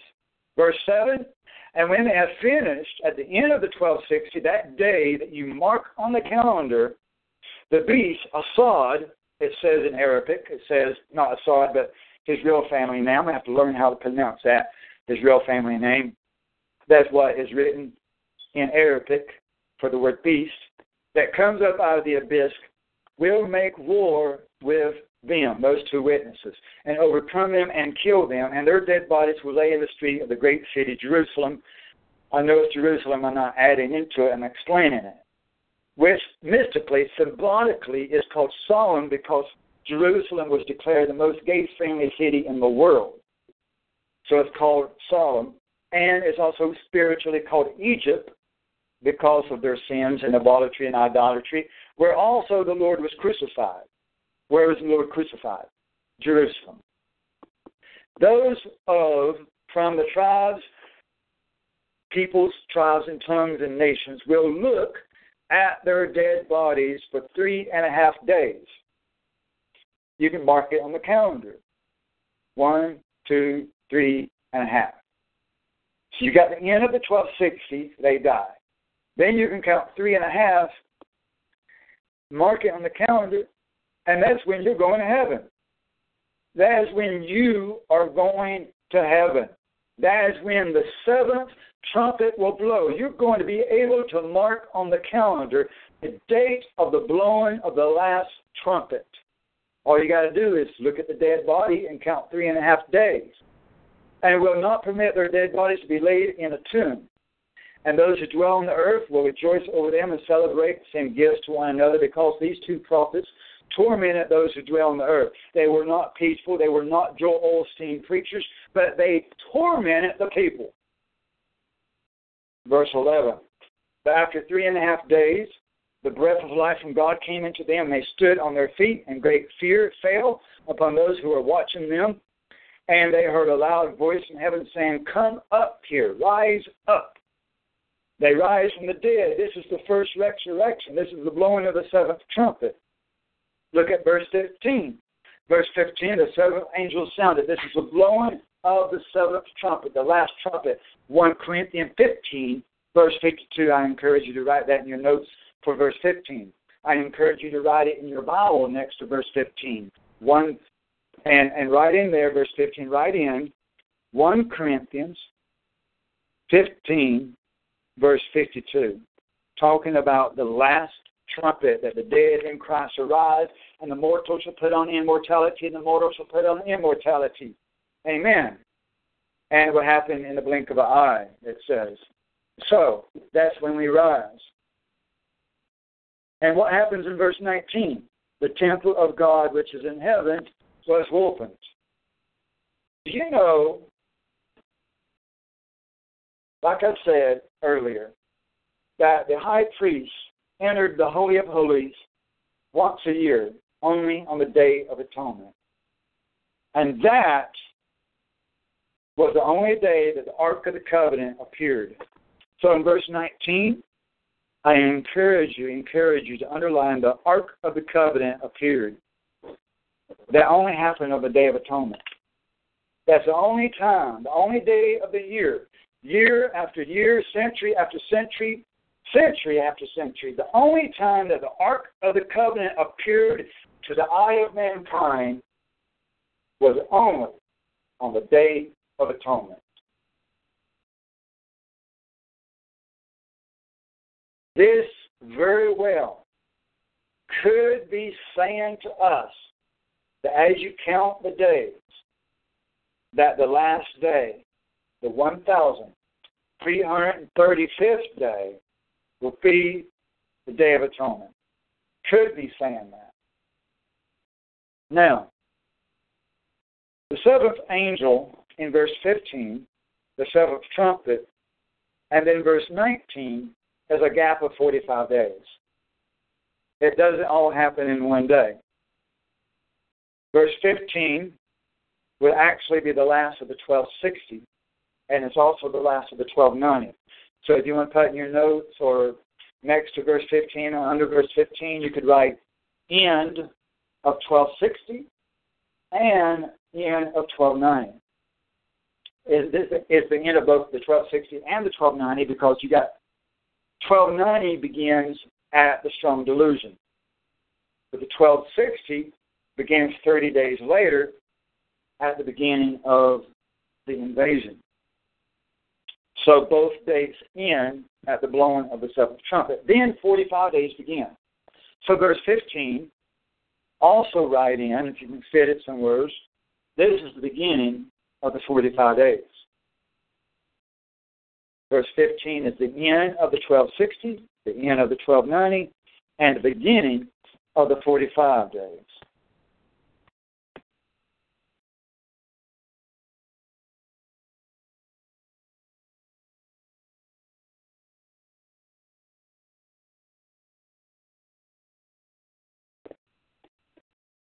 Verse 19 is the end of the 45 days. Verse 19, I encourage you to write it in, the end of the 45 days. In verse 19, usually, unless God breaks his pattern, which I don't think he will, but it usually only happened on the Day of Atonement. So, what I'm saying is Daniel 12, I'm going back to that now. Daniel 12, verse 12. Daniel 12, verse 12. How blessed is he who keeps watching and waiting and obtaining to that day, that last day, the day that the temple and God is woven, Ark of the Covenant. That is the day of the Battle of Armageddon, 1,335th day. Now let's look at some other scriptures. Let's go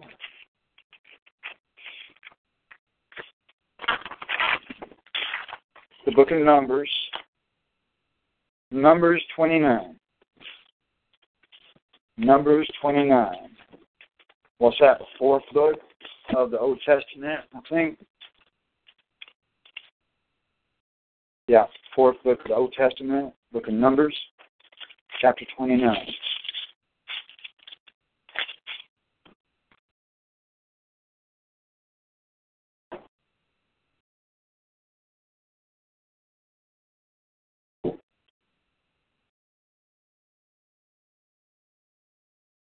Numbers 29, verse 7. Numbers 29, verse 7.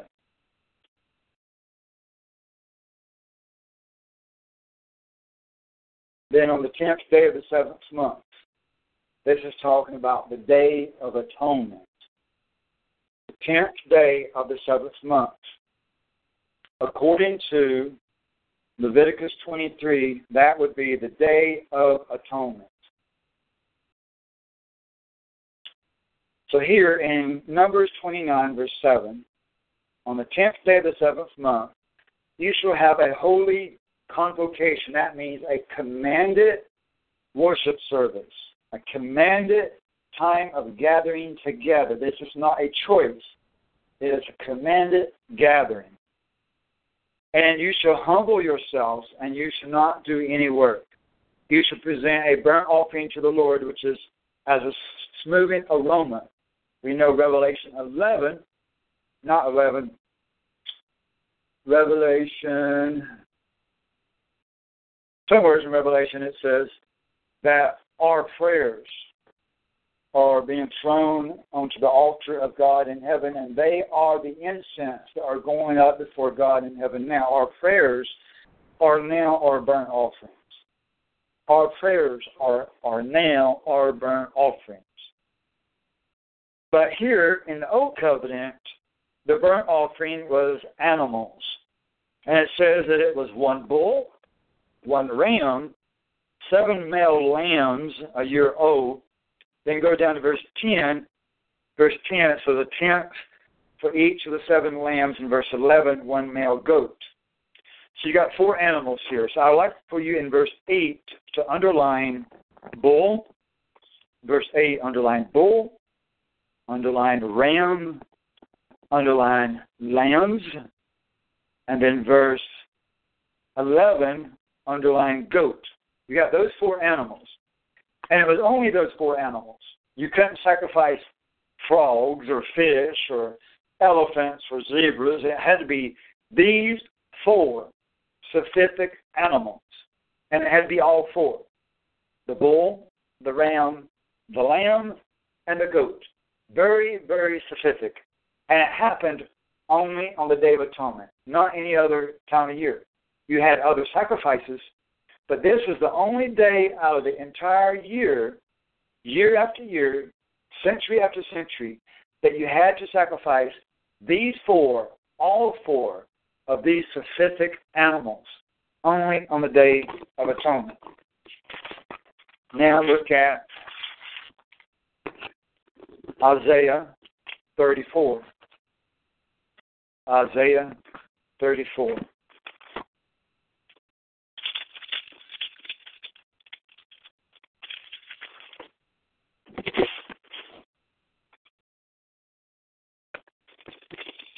Verse 1. Isaiah 34, verse 1.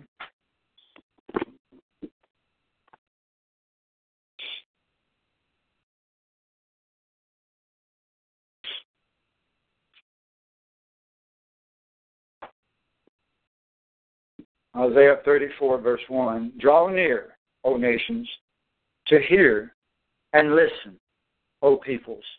Let the earth and all it contains, here, and the world and all that springs from it. This is something that God wants everybody to know. Everybody, listen. Verse 2. For the Lord's indignation, his wrath, is against all the nations, not just Jerusalem, all the nations. And his wrath against all their armies. His wrath is against the American army. His wrath is against the Israeli army. His wrath is against the South Korean army. His wrath is against the Canadian army. His wrath is against the Mexican army. His wrath is against the Nigerian army. His wrath is against all armies and all nations. He has utterly destroyed them. He has given them over to what? Slaughter. On the Day of Atonement, there was a great slaughter of not just one animal, not just two animals, not just three animals, but all four animals. He has given these people, these armies, these wicked people, over to the slaughter. Now remember, he's coming back at the day of the battle of Armageddon, when the armies of the world are gathered against him. He is going to slaughter them at the battle of Armageddon, when all these armies, during the wrath, underline verse 2, wrath against all their armies. Underline slaughter. This is talking about the battle of Armageddon. Amen. Verse 3. So their slain will be thrown out, and their corpses will give off their stench, and the mountains will be drenched with their blood. Yes, this is talking about the battle of Armageddon. And all the hosts of army will wear away, and the sky will be rolled up like a scroll. This is talking about the day of Jesus' return. And all their hosts will also welter away as a leaf welters from the vine, as one welters from the fig tree. Verse 5, for my sword is saturated in heaven. Behold, it shall descend for judgment upon Edom, which is Jordan, and upon the people who I have devoted to destruction. The sword of the Lord is filled with blood. It is fatted with fat, with the blood of underlying lambs, underlying goats, with the fat, the kidneys of underlying rams. Amen. What's the one animal missing so far? Bulls is missing so far, but we'll get to it. So you underline lambs, goats, and rams, three of the four animals. For the Lord has a sacrifice in Perez, and a great slaughter in the land of Edom. Wild oxen will also fall with them, and young bulls. There's your word, bulls, with strong horns. I believe oxen and bulls, just another way of saying the same thing, if I'm not mistaken. So you got all four animals. And again, they were only slaughtered only on the Day of Atonement. Now here, in this chapter, this is not talking about sacrificing actual animals. But rather in this chapter, the context is God slaughtering people, armies, gathered at the battle of Armageddon. But he slaughters them symbolically as if he is slaughtering the sacrifice for the Day of Atonement. And at the same time, the Ark of the Covenant in heaven appears. Is this only symbolic as far as the Day of Atonement goes? Could be, or maybe not. There's other scriptures that go along with this as well. Another thing you need to know about the Day of Atonement and the other holy days that come in the 7th month of the year. The 7th month of the year, you have, not only is it the 7th month of the year for the Day of Atonement, But you also have the Feast of Trumpets being on the first day of that month. The first day of the 7th month in God's calendar is called the Feast of Trumpets. And that pictures the return of Jesus Christ. Then 9 days later, you got the Day of Atonement. Then 5 days later, you got the Feast of Tabernacles. And the Feast of Tabernacles is the Feast of Tabernacles is the 7th holy day or festival of the year. And then the Feast of Tabernacles has 7 days. Plus you have your last great 8th day that many times is considered as a separate holiday. So you got 7th month, and you've got the last 3 of the 8 or 9 holidays. I'd say 9, even 10 holidays, counting Hanukkah and Purim, which you can learn more about on the ministry website at ISawTheLightMinistries.com. But out of those that are listed in Leviticus 23, Tabernacles would be the 7th. So you have the 7th month and the 7th holiday. You also got 7 seals. Then you got 7 trumpets. Then you got 7 vows. So you got 7, 7, 7 in the book of Revelation. 7 seals, 7 trumpets, 7 vows. Jesus comes back on the last vow of the last trumpet of the last seal. You've got the 7th month of the year. You've got 7 holidays, and you got 7 days of the feast. Let's go to Zechariah 14. Zechariah 14, verse 1.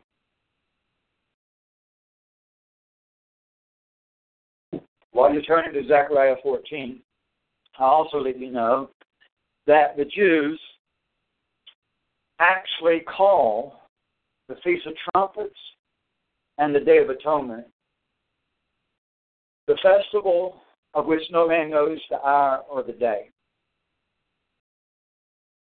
And the reason they call it that is that usually, for like Passover, unleavened bread, Pentecost, these other holy days, even tabernacles, you usually know in advance when the date is going to be, because you wait for the new moon, and as soon as you see the new moon, you can start counting the days. 1, 2, 3, and you count to the 14th day for Passover. You count to the 15th day for unleavened bread. You count to the 15th day for Feast of Tabernacles of the 7th month. But for the Feast of Trumpets, it's different. The Feast of Trumpets is the only holy day that falls on the first day of the month. And because of that, you don't know the hour or the day of the Feast of Trumpets, which is only 9 days before Atonement. Because you don't know for sure when that moon is going to be new. You have to wait for it. You might can predict it, you might can look on the internet, but you don't know for sure, just like last week or the week before, whenever it was, that I didn't know for sure what day it was. And there was a little bit of confusion there, because the first day of each month, you don't know for sure. And that's the only holy day, only trumpets, is the feast of which you don't know the hour or the day. That's what the Jews call it. So was Jesus giving us a clue right there by saying that we don't know or did not know at that present time the hour or the day? And yet trumpets has that name of the festival that which no man knows the hour or the day of its coming. And all these days are separated only by a few days. You got trumpets, 9 days later, atonement, 5 days later, tabernacle, all occurring in the 7th month, representing completion, representing it's done, it's finished. Here in Zechariah 14, verse 1, Zechariah 14, verse 1, behold, a day is coming when the Lord, Jesus, and when the spoil taken from you will be divided among you. For I will gather all the nations against Jerusalem to battle, That's talking about the battle of Armageddon. I will gather, Jesus will gather all the nations against Jerusalem into battle, and the city will be captured. Israel can never be invaded. It will be invaded. But now, it's not just talking about the Battle of Armageddon. It's also talking about the beginning of the 1260. This is actually talking about the beginning of the 1260. I have to correct myself here. Verse 2 is talking about not the Battle of Armageddon. I have to correct myself. But it's talking about the beginning of the 1260. I will gather all nations against Jerusalem to battle, and the city will be captured. That's the same thing with Revelation 11, verse 2 or verse 3, that the city will be tread underfoot for 1,260 days. And the house was plundered and women ravished and half the city exiled, which means they'd be carried away captive to Iran, Syria, China, Russia. But the rest of the people will not be cut off from the city, just like in the other invasions of Babylon and Rome. Then in verse 3, starts talking about the Battle of Armageddon. So it moves 1,260 days into the future, even 1,200 and all the way down to whenever the Battle of Armageddon begins. Verse 3 starts talking about the Battle of Armageddon at the end of the wrath. Then the Lord will go forth and fight against those nations. That's the Battle of Armageddon, as when he fights on a day of battle, the Battle of Armageddon. And in that day, his feet, on that 1,335th day on the Battle of Armageddon, his feet will stand, he will land, contrary to what Babylon teaches you. He will land, he will stand on the Mount of Olives, which not the Temple Mount. That's not the Temple Mount. He's not coming back to the Temple Mount. He's coming back to the Mount of Olives where he preached, which is in the front of Jerusalem on the east. And the Mount of Olives will be split in the middle, from the east to the west. Now let's go over here to verse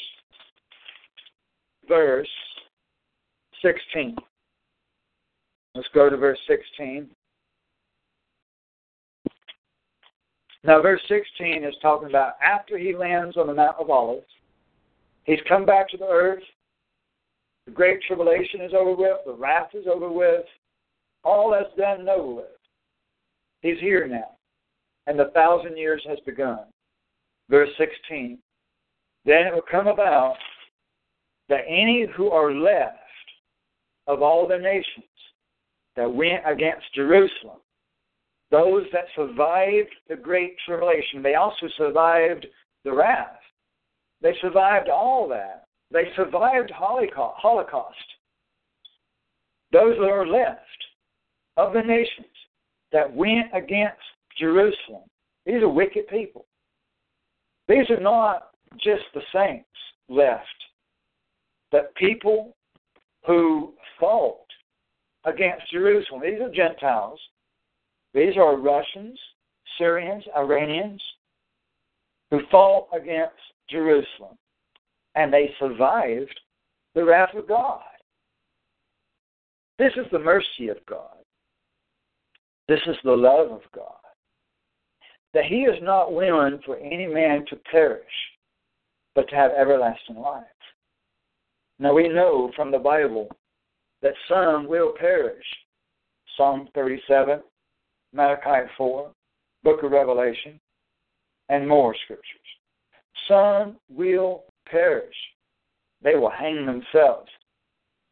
It is their own sin and their own choice to go to the lake of fire.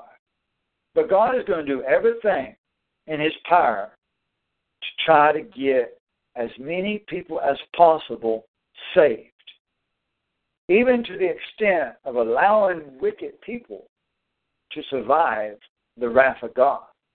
And they will continue to live even during the 1,000 years. Flesh and blood people who are sinners, who will continue to live during the 1,000 years. Not all 1,000 years they won't live, but they will live into the 1,000 years.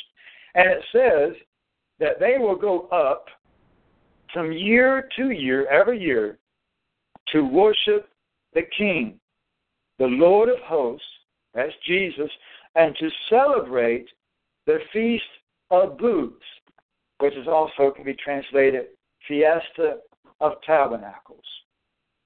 Verse 17, and it will be that whichever of the families of the earth that does not go up to Jerusalem to worship the King, the Lord of hosts, there will be no rain on them. And if the family of Egypt does not go up or enter, then no rain will fall on them. This will be the plague which the Lord smites the nations who do not go up to celebrate the Fiesta of Tabernacles, if you translate it more correctly. Is it just for the Jews? No. It's for all nations. It's for Egypt.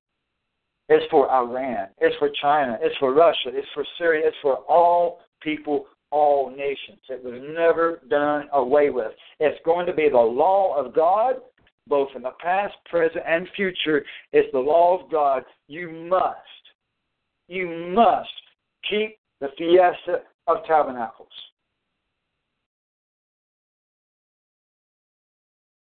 And this is the first holiday after Jesus comes back. Jesus just landed on the Mount of Olives. Now, he could say, you got to come keep Pentecost. He could say, you got to come and keep the Passover communion. He could say, you've got to come for trumpets or come for atonement. But the first holiday he mentions after he is back is come and worship me at the Feast of Tabernacles, 5 days after atonement. Amen. I believe that Jesus very well could come back on the Day of Atonement. He could also come back on the Fiesta of Trumpets, or even at the Feast of Tabernacles. But either way, that's still the seventh month. It's still the seventh month, whether you say trumpets, whether you say atonement, whether you say tabernacles, it's still the seventh month of the year, the number of completion, which usually comes in September, October. Now, if it's impossible that we would ever come to know the date in advance, then why? Why does Daniel 12 give us that you're going to have 1,290 days starting from the abomination of desolation? Why is that written? Hey, Daniel couldn't understand it. It was useless to Matthew, Mark, Luke, and John. That's why Jesus didn't even bring that knowledge with himself. But it's not useless to us who will see it fulfilled with our eyes. I'd like for you to ask yourself this question and do not ignore it and do not push it aside. Why is it written in the Scriptures that there will be exactly 1,335 days total, and 1,260 exactly for the ministry of the two witnesses, and 1,290 from the abomination of desolation until the wrath, and then the 45-day wrath? How come we can add and subtract all this? How come we can figure it out? How come it's as easy as an 8-year-old can add and subtract these numbers? Because God wants us to know. He does not want us to be ignorant. He wants us to know. He wants us to be ready. Have you ever received a marriage invitation in the mail or in person when they give you that marriage wedding invitation? Isn't there always a date? There's always a date written on the wedding invitation. I like for you to arrive on such and such a date for my wedding. Does the groom, even to this day, and even 2 years from now, not know the date of his own wedding? Will the bride also not know the date of her own wedding? How can a woman get ready if she doesn't know the date? I'd like for you to turn with me to Amos chapter 3. It's just a few pages to the left here. Amos 3.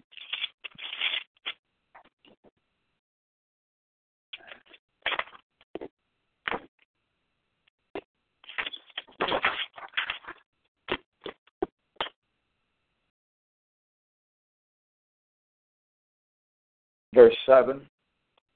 Amos 3, verse 7.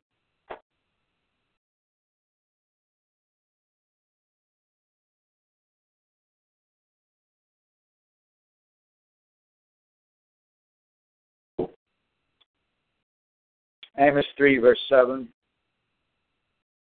Surely the Lord God does nothing.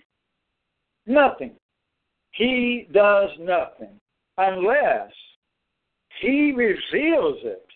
He reveals His secret counsel to His servants, the prophets. Did He not send Jonah to Nineveh in advance and told Jonah to tell those people the destruction will come in 40 days or 45 days, whatever it was? He gave him the exact number of days. Now, the only reason that it didn't come to pass in that exact number of days was the whole nation repented. The whole city, huge city, repented. Even the president, the king, repented. And he led the people in repentance. But years later, when they went back to their old ways and they fell away and the apostasy came, the judgment came. The destruction still came to Nineveh. It still came. But in this day and in this time, if you really think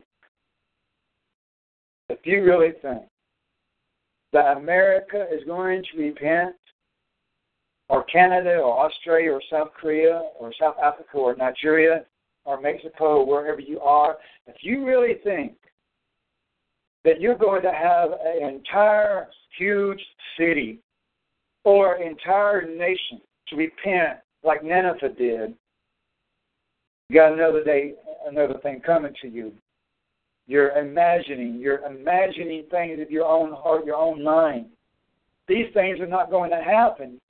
Entire nations are not going to repent in this day, in this hour, until judgment comes, until destruction comes upon the people, and only then will the people repent. But surely the Lord God does nothing unless He reveals His secret counsel to His servants, the prophets. He always sends prophets ahead of time before it happens. He even told Jonah the exact number of days. And so why is it written for our time, for our generation, the exact number of days if we're not going to be able to mark it off on the calendar? Now turn over here a few pages to the book of Joel. It's just a few pages to your left. Joel 2. Joel chapter 2, verse 28. Joel 2, verse 28. Now, I've preached most of this before, but here's something I've not preached before. Here is a gift from heaven that is new to me, a new revelation. As the seals continue to be opened, as knowledge is increased, as He continues to pour out His Spirit upon us, as we continue to grow in Him and learn from Him, and as He continues to teach us. I've never heard this before. Joel chapter 2. Joel 2, verse 28. Joel 2, verse 28. It will come about after this that will pour out my Spirit upon all mankind. And your sons and your daughters will prophesy. Your old men will dream dreams. Your young men will see visions. Even on the male and the female servants, I will pour out my spirit in those days. For I will display wonders in the sky and on the earth, blood, fire, and columns of smoke. The sun will be turned into darkness, and the moon into blood, before the great and awesome day of the Lord comes. What is this talking about? This is the sixth seal. Keep a bookmark here. Sixth seal. Let's look at Revelation.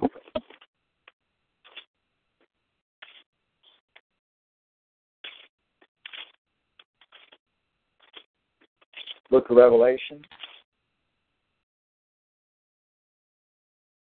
Sixth seal is Revelation 7.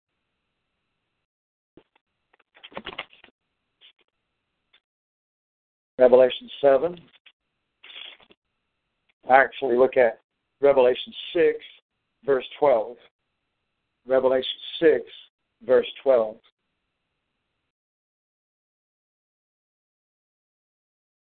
Revelation 6, verse 12. Then I looked when he broke the sixth seal, and there was a great earthquake, and the sun became black as sackcloth made of hair, and the whole moon became like blood, and the stars of the sky fell to the earth. So, this is the sixth seal that we just read in Joel 2. I'd like for you to keep a bookmark right there. We're going to go back and forth a few times. I'm going to go back, and I'd like for you also use 3 bookmarks here. Joel 2, Revelation 6, and also put a bookmark in Acts 2, Acts chapter 2.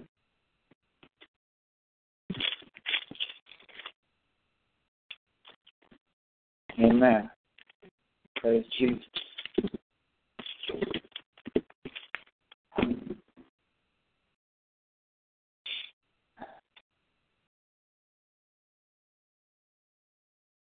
All right. So now let's go with your 3 bookmarks. Let's go to Acts 2. Acts chapter 2.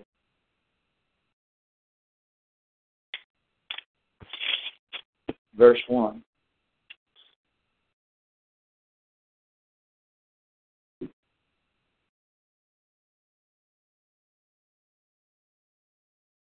If you go to church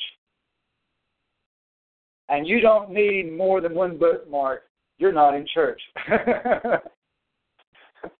And you're listening to one verse theology. Amen. Never go to a church where you don't need bookmarks. It's a danger to your soul.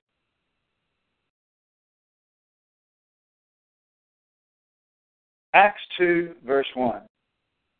And when the day of Pentecost had come, they were all together in one place.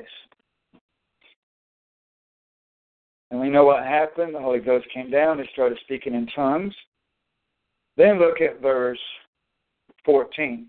Acts 2, verse 14. Context, as we saw in verse 1, is the day of Pentecost.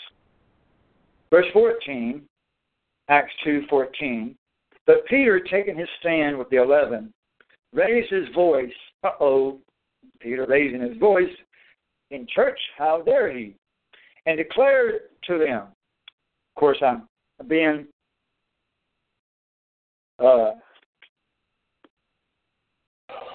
I don't know what the word for that is. Anyway, raised his voice and declared to them, Men of Judea, and all you who live in Jerusalem, let this be known to you, and give heed to my words. For these men are not drunk, as you suppose, for it's only the 3rd hour of the day. Now, he didn't say these men are not drunk because they're forbidden to drink. He didn't say that. He said they're not drunk because it's early in the day. It's only the 3rd hour of the day. Verse 16, but this is what was spoken through the prophet Joel, of Joel 2, of what we just read. And he says, this is what was spoken. He's saying this is a fulfillment. And he quotes Isaiah in verse 17. And it shall be in the last days, God said, that I will pour forth my Spirit on all mankind. We read that in Joel 2. And your sons and your daughters shall prophesy, and your young men shall see visions, and your old men shall dream dreams. Even on my bondservants, my bondslaves, both men and women, I will in those days pour forth my Spirit, and they shall prophesy. Verse 19, I will grant wonders in the sky above, and signs on the earth below, fire, blood, fire, and vapor of smoke. The sun will be turned into darkness, and the moon into blood, before the great and glorious day of the Lord come, meaning before Jesus comes. That you're going to have these seals. You're going to have the sixth seal. This is the sixth seal of Revelation 6 that we just read. The sixth seal.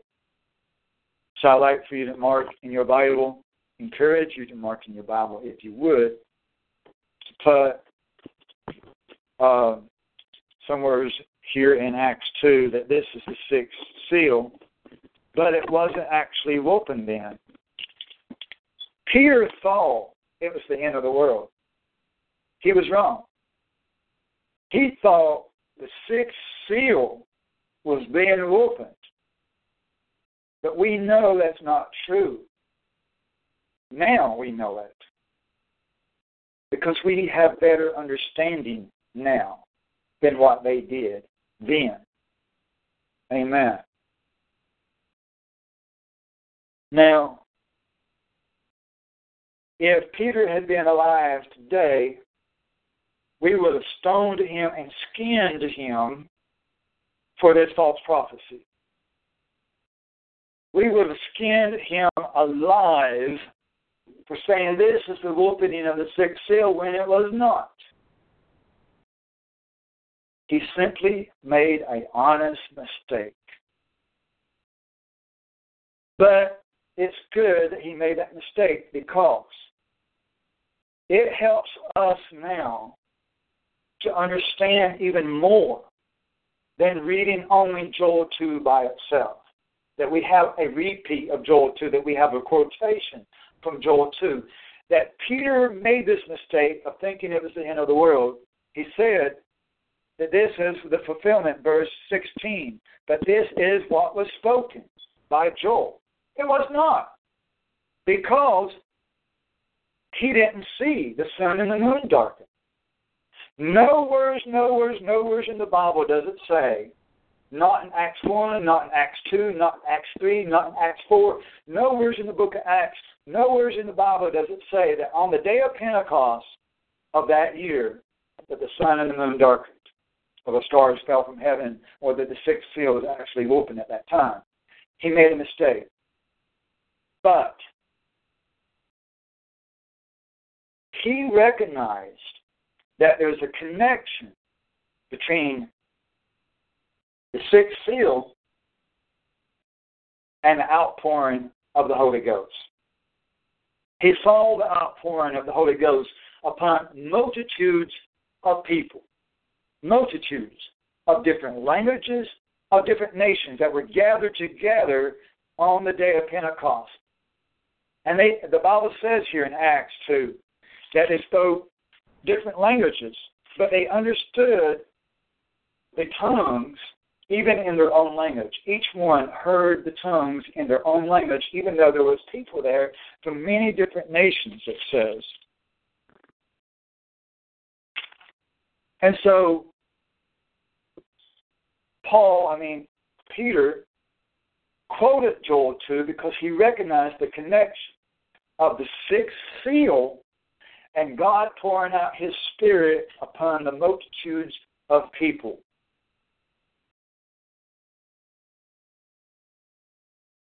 So then, let's go to a different chapter in Revelation. No, it's the same, the next chapter, Revelation 7. Remember in Revelation 6 that the sixth seal will open in 6:12. Revelation 6:12, the sixth seal will open. which is what Peter thought he was seeing. Then look at Revelation 7, verse 1. Revelation 7, verse 1. The sixth seal is open, and look what happens. Revelation 7, verse 1. After this, I saw 4 angels standing at the 4 corners of the earth, holding back the 4 winds of the earth, so that no wind would blow on the earth or on the sea or on any tree.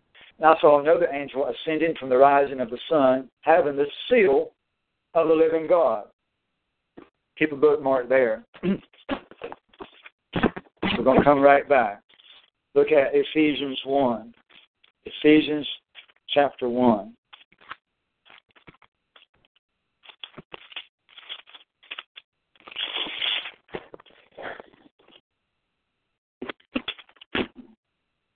Verse 13. Ephesians 1:13.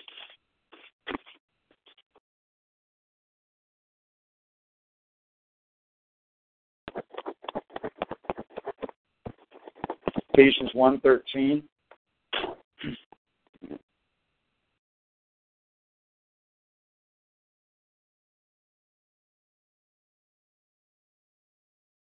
Ephesians 1:13. In him, in Christ Jesus, you also, after listening to the gospel of truth, the message of truth, the gospel of your salvation, having also believed, you heard and you believed, you were sealed in him with the Holy Spirit of promise. Remember that in the last chapter of Luke, that Jesus said, wait for the promise. Then in Acts 1, they were waiting. But then in Acts 2, they received the seal of promise, the seal of the Holy Ghost. Here in Ephesians 1, verse 13, you are sealed with the Holy Spirit, the Holy Ghost, it should say. The Holy Ghost, a promise that refers to last of Luke, that refers to Acts 1, that refers to Acts 2. So now going back to Revelation 7, verse 2, Revelation 7, verse 2, I saw another angel ascending from the rising of the sun, having the seal of the living God. That is the Holy Ghost. He's going to seal mankind with the Holy Ghost.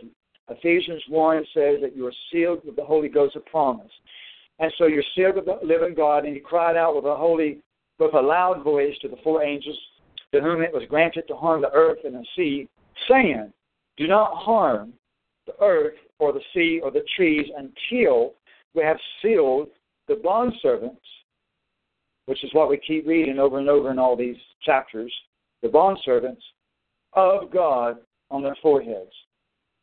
This is a sealing of the Holy Ghost of new converts. Verse 4, I heard the number of those who were sealed, 144,000 sealed from every tribe of the sons of Israel. Then it lists the tribes, and 12,000 from each tribe of Israel. But look at verse 9. It's not just the Jews sealed, and it's not just the tribes of Israel sealed. It's not just white people sealed. Verse 9, after these things I looked, and behold, a great multitude, like on the day of Pentecost, a great multitude, which no one could count. Now they counted 3,000 on the day of Pentecost. But this time, at the actual real fulfillment of Joel, the real fulfillment of the outpouring of the Holy Ghost upon all flesh, this is a great multitude that no one could count, greater than what Peter recognized, but no one could count. From every nation, every tribe, all tribes and people and nations. These are Nigerians. These are South Africans. These are Kenyans. These are Chinese, Russians, Syrians, Iranians, Chinese, Koreans, Americans, thank God. All over the world who get saved during the tribulation. How can we say the Holy Spirit is removed? The Holy Spirit is poured out. How can we say the Holy Spirit has been removed from the earth? when the Holy Spirit is poured out, Babylon is a liar from hell. The Holy Spirit is poured out. The exact opposite of what Babylon is teaching. I remember the Baptist church play one time I saw when I used to sit on the back row of the Baptist churches. That, or even close to the back row, sometimes in the middle. But I remember when I was in those churches, and this one Baptist church had a yearly play of the rapture. And in that play, they presented it as certain people in the church were raptured and certain people in the church were left behind. Then the people that were left behind were crying. It's like, oh, no, I want to get saved. Come on, it's not too late. Come on, it's not too late. Let's get saved. And the other person like, nope, it's too late. It's too late. Don't even pray. You cannot get saved. That is what they were teaching in that play, in that Baptist church. It's too late. You can't get saved in the Great Tribulation is what they were teaching. That's a lie from the devil. I no longer go to the devil church. I no longer go to the satanic church that teaches you can't be saved in the Great Tribulation. I am no longer a member of the satanic church of the Baptist church. Amen. So what you're seeing here is new converts, not only the 144,000 virgin men of Israel, of America, of Canada, of South Africa, of Australia, here in verses 4 to 8, but even Africa, Russia, China, Koreans, and South Americans and Mexicans, here in verse 9, all getting saved. This is the end-time fulfillment of the day of Pentecost, and it's the sixth seal. So what I'm saying now is that the sixth seal will most likely, sixth seal will be opened on the day of Pentecost, the year before Jesus comes back. And the reason I say the year before he comes back is there's a scripture here in Revelation that says the angels had been bound, Revelation 9, verse 13. Revelation 9, verse 13. Then the sixth angel sounded of the sixth trumpet. The sixth trumpet comes later. And the sixth angel sounded, and I heard a voice from the four horns of the golden altar, which is before God, one saying to the sixth angel, who had the trumpet, release the four angels who were bound at the great river Euphrates. These are the four angels mentioned in chapter 7, verse 1. So I'd like for you to put a note in your margin here in Revelation 9, verse 15. Revelation 9, verse 15. Right in the margin, 7:1, meaning Revelation 7, verse 1. These are the four angels from 7, verse 1. Then, hold your finger over there and pull back to Revelation 7, verse 1, and put a note in the margin. This refers back to 9, verse 15, or verse 14 and 15. Revelation 9, verse 14, 15, and 7:1. Right? So these are the same four angels. In 7:1, they are told to hold back. Don't hurt the earth until the servants of God are sealed, until they are saved, until they are sealed of the Holy Ghost in the name of Jesus through baptism. Then, in Revelation 9, verse 15, the four angels who had been prepared for an hour and a day and a month and a year, 13 months. 13 months and a day and an hour. Exact time. Even going down to the minute. Amen. Even going down to the second. This is now giving us not just 1,260 days here in 1290 and 1335, but it's getting so specific now This is the sixth angel. This is the last angel. No, not the last angel, but next to the last angel of the trumpets. It's getting close to the day of the Lord, and it's getting more specific. More specific. 13 months. And, well, it says a year and a month. That's 13 months. And a day and an hour, meaning 60 minutes. It's getting down to the minutes now. Amen. You're going to be able to check these off on the calendar. And this is 13 months, 1 hour, and 1 day from the opening of the sixth seal of chapter 7, verse 1, which is also chapter 6, verse 12. 7:1 is referring to 6:12, the sixth seal. From the sixth seal until the sixth angel of the sixth trumpet is 13 months, 1 day, and 1 hour.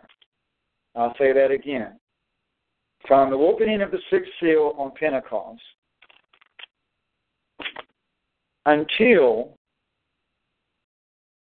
the sixth trumpet is 13 months, 1 day, and 1 hour. How come all these specific details, even down to a day and an hour, how come this is written? How come this is written? If it's impossible to come to know when Jesus comes. And if the sixth seal is opened on the day of Pentecost, then wouldn't it make also perfect sense for him to come back on the Day of Atonement after those 13 months are over with? Now, there's also another month or two after the sixth trumpet. Look at Revelation 9, verse 13. This is the sixth trumpet. You still got the seventh trumpet that's going to blow after this. And then after the seventh trumpet, when we're called up to heaven, you still got another 45 days. After we're called up to heaven, you got 45, actually 41 and a half days of wrath. 45 days of wrath. The saints, the two witnesses are dead for 3.5 days.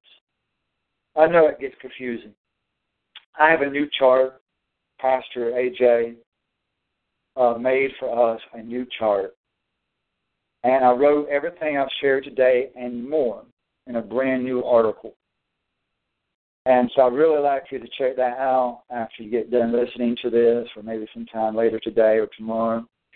The new article about all of this gives you more scriptures and a chart where you can see it really nice and clear and easy. Help you understand. Go to ISawTheLightMinistries.com/Day Jesus Return. But the word day is a capital D. Day Jesus, capital J for Jesus. Return, capital R for return. No spaces. So again, the address is ISawTheLightMinistries.com/Day, capitalized, Jesus, capitalized, return, no S on the end, return, .html. Day Jesus Return, .html. I'm going to put that on the newsletter. Shortly after the broadcast is over, I will try to get online. Maybe I won't put it on the newsletter right away. Maybe I'll just send it in a text message to everybody. And hopefully you're already signed up for the notifications. And if you're already signed up for the notifications, it'll come either to your email or to your cell phone, however you're signed up. Because of the company that I use for the notifications, they only offer the cell phone text messages for only people in the United States. But outside the United States, you can sign up for email. And you can sign up for either email or text messages, either one, if you have an American phone number. So I'm going to text that into your email and your cell phones after the broadcast in case you have any trouble finding it. Then I'll try to get it on the newsletter maybe tomorrow or so. And that will help clear some of this up and help you understand better. Now, we could be off a day or two when we start checking off the calendar and we see the strong delusion and we count 1335. Do you count from Israeli time zone? Do you count from the time zone you live in? I think you would count from the Israeli time zone. And also, do you count that day? And do you count the actual day of Jesus' return? Do you count both days, or do you count the beginning day or the end day, or what? So we could be a day off, but we would definitely know the week. We would definitely know the week, even down to a couple of days. We should be able to count it and know. The Bible never, ever, ever says that we cannot know or that we will never know. It does not say it. I'd like for you to look at 1 Thessalonians 5. 1 Thessalonians chapter 5, verse 4. 1 Thessalonians chapter 5.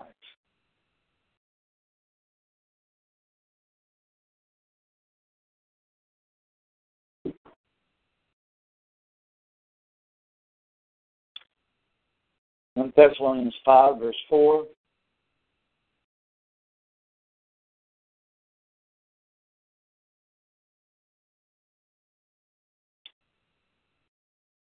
Thessalonians 5, verse 4. But you, brethren, are not in darkness, that day would overtake you like a thief. Yeah, Jesus is coming back like a thief to the wicked. But to you, brethren, you are not in darkness, that day would overtake you like a thief, unexpectedly. If we are watching, if we're paying attention, if we are living in the Spirit of the Lord, we're going to know. I understand, and I really do understand, that most people are never, ever going to accept this revelation because they have it ingrained in their brain, ingrained deep and solid, and it cannot be erased from them, that no man will ever know the day or the hour of Jesus' coming. But it does not say that we will not know. It was written in the present tense, not future tense. Why? I have to keep going back to this. Why are we given the exact number of days for all these different things if we're not going to be able to count 1, 2, 3, 4, 5, 6, 7? Now, we can't know until we see that strong delusion, unless God also reveals the date of the strong delusion. And that's very possible as well. Because if Jesus does come back on the Day of Atonement, if he comes back, if it's not just symbolic about the sacrifices and how he's going to kill the people the same way that he kills the lambs, the goat, and the rams, and whatever the other animal was. If that's not just symbolic and he really is coming back on the Day of Atonement, he can't come back the Day of Atonement this year, or the Day of Atonement next year, or the Day of Atonement the following year. He can't, because we have to have 1,335 days from the strong delusion, which is the abomination in heaven, until the day he comes. So you cannot fit 1,335 days between now and 2020. You can't do it. So the very first possible Day of Atonement that he might could come back would be a Day of Atonement of 2021. That would be the first possible Day of Atonement that he could come back, is Day of Atonement 2021, which is September the 15th, Israeli time. September 15th, 2021, Israeli time. First possible Day of Atonement. Not saying that he's going to come back that date. I cannot say that. And the only reason I can't say that he will come back that date is because we've not seen the strong delusion yet. But once we see the strong delusion, we are going to proclaim a date.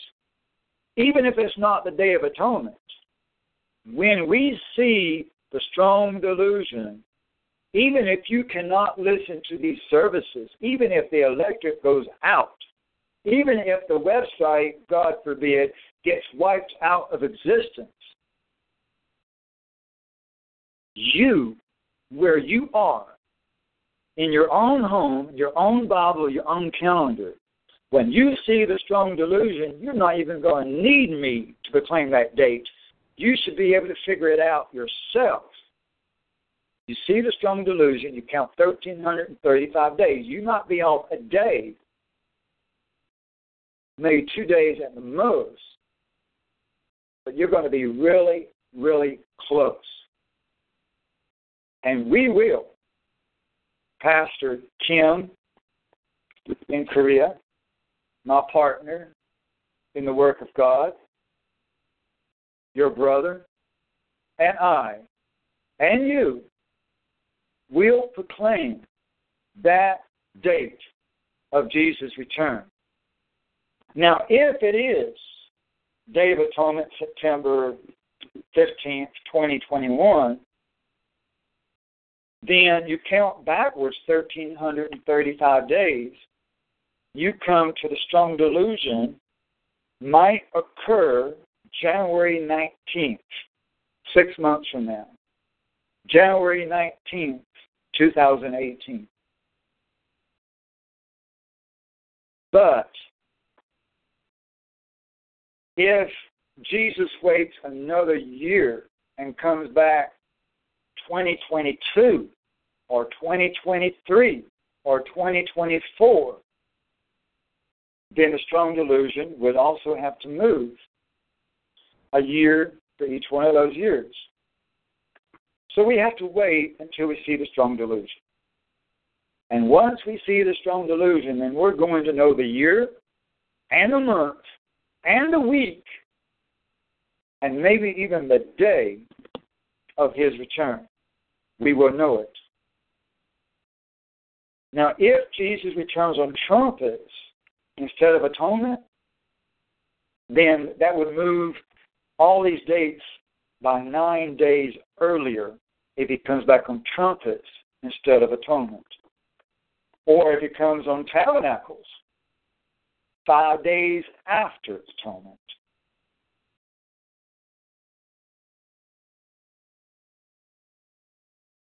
But when we see the strong delusion, we'll know.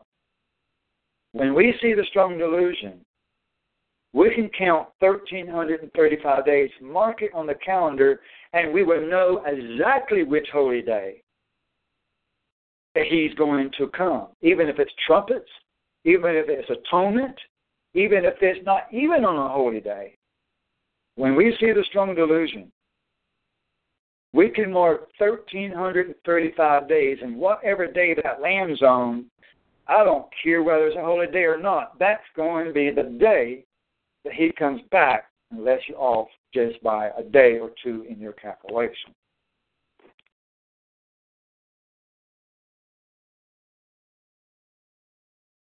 Now, let's just think this out for a second. What if the strong delusion really will be January 19th, 6 months from now, 2018. If he comes back Day of Atonement on the first year possible, 2021. We'll have to see, for this to come to pass, for this to be fulfilled in this correct, if this is correct, by January 19th, we have to see events happen first. I'm not proclaiming January 19th. I am not proclaiming it, so don't lie.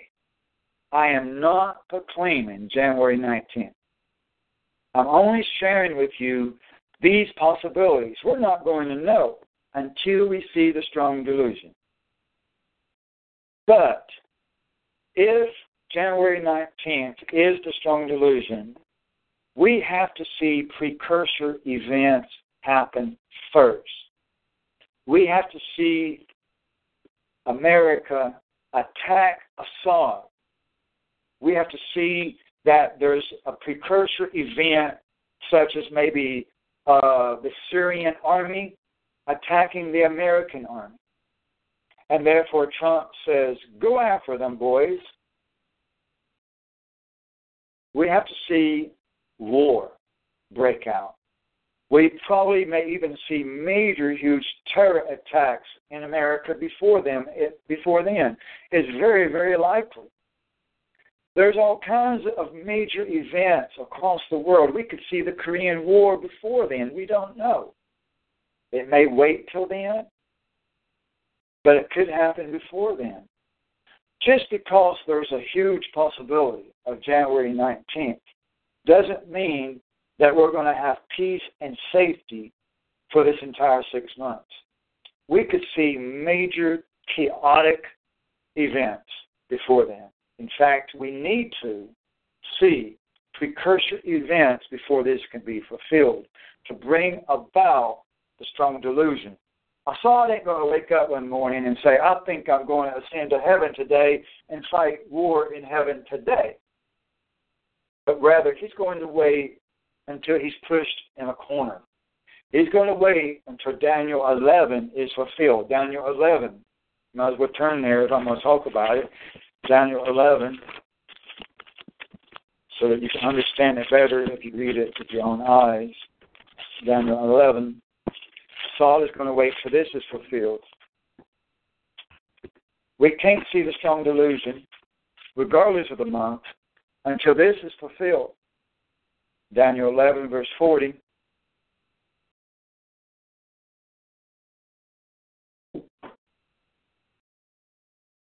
Daniel 11, 40. At the end time, our day, our time, at the end time, the king of the south, which might be Egypt, might be Israel, might be Saudi Arabia, whoever it is, the king of the south is somebody south of Israel. That's Egypt and Saudi Arabia. At the end of the, I don't think it's Egypt because it doesn't fit with verse 42. I think it's,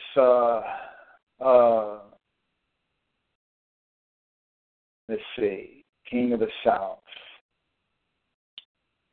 Well, we have to think that out a little bit. But I know who the king of the north is. It says at the end time, the king of the south will collide with him. Him is the son of perdition, the one they call Antichrist, because all you got to do is look back to verse 39.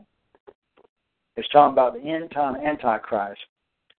And so the king of the south will collide, have a war, have a battle with him, the Antichrist.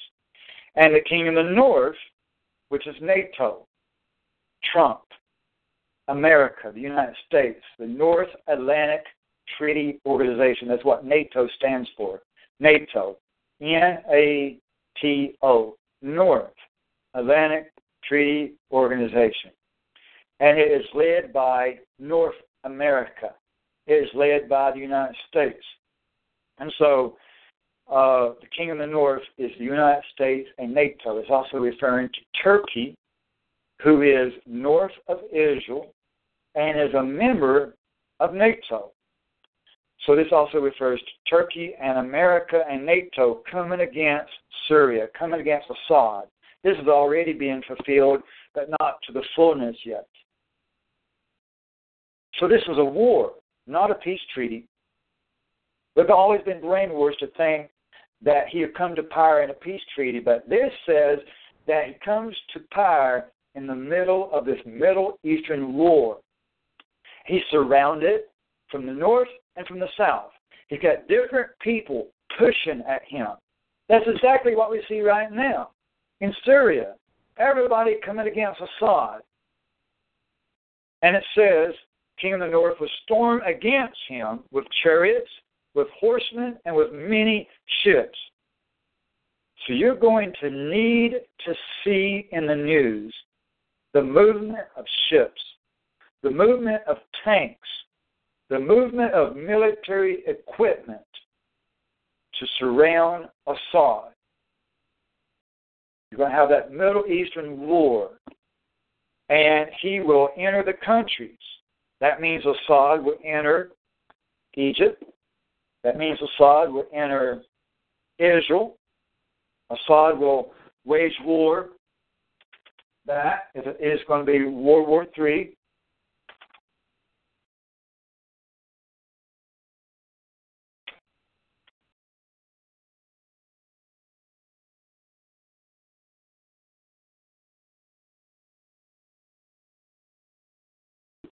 So this is what you're going to see before the strong delusion happens.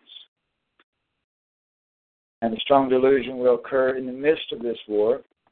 Verse 41, he, Assad, will enter the beautiful land, talking about the Holy Land, Israel. He's going to enter Israel. When is he going to enter Israel? Revelation 11, verse 2 and 3, at the beginning of the 1260 days. And many nations will fall. Many nations will fall. Not just Israel. Many will fall. But these will escape out of his hand: Jordan, Edom, Moab, the foremost sons of Ammon. Then he will stretch out his hand against other countries, and the land of Egypt will not escape. He's going to invade not only Israel, but also Egypt. Because Egypt, even though they're Muslims, they are led by pretty good people. To be honest with you, they're against the Muslim Brotherhood. They are against ISIS. They're partners in peace with Israel right now. And they're against Assad. And they are great allies with America. Now that the Muslim Brotherhood has been overthrown in Egypt, Obama brought the Muslim Brotherhood to power in Egypt, but thank God Almighty that the Muslim Brotherhood was overthrown and Egypt has been restored to a moderate, weak form of Islam who are partners with America and Israel. And so that's why Assad is going to invade them. It's because they're American allies and they're allies with Israel. So this is how the stronger delusion is going to come to power. We have to see this. We have to see the movement of troops.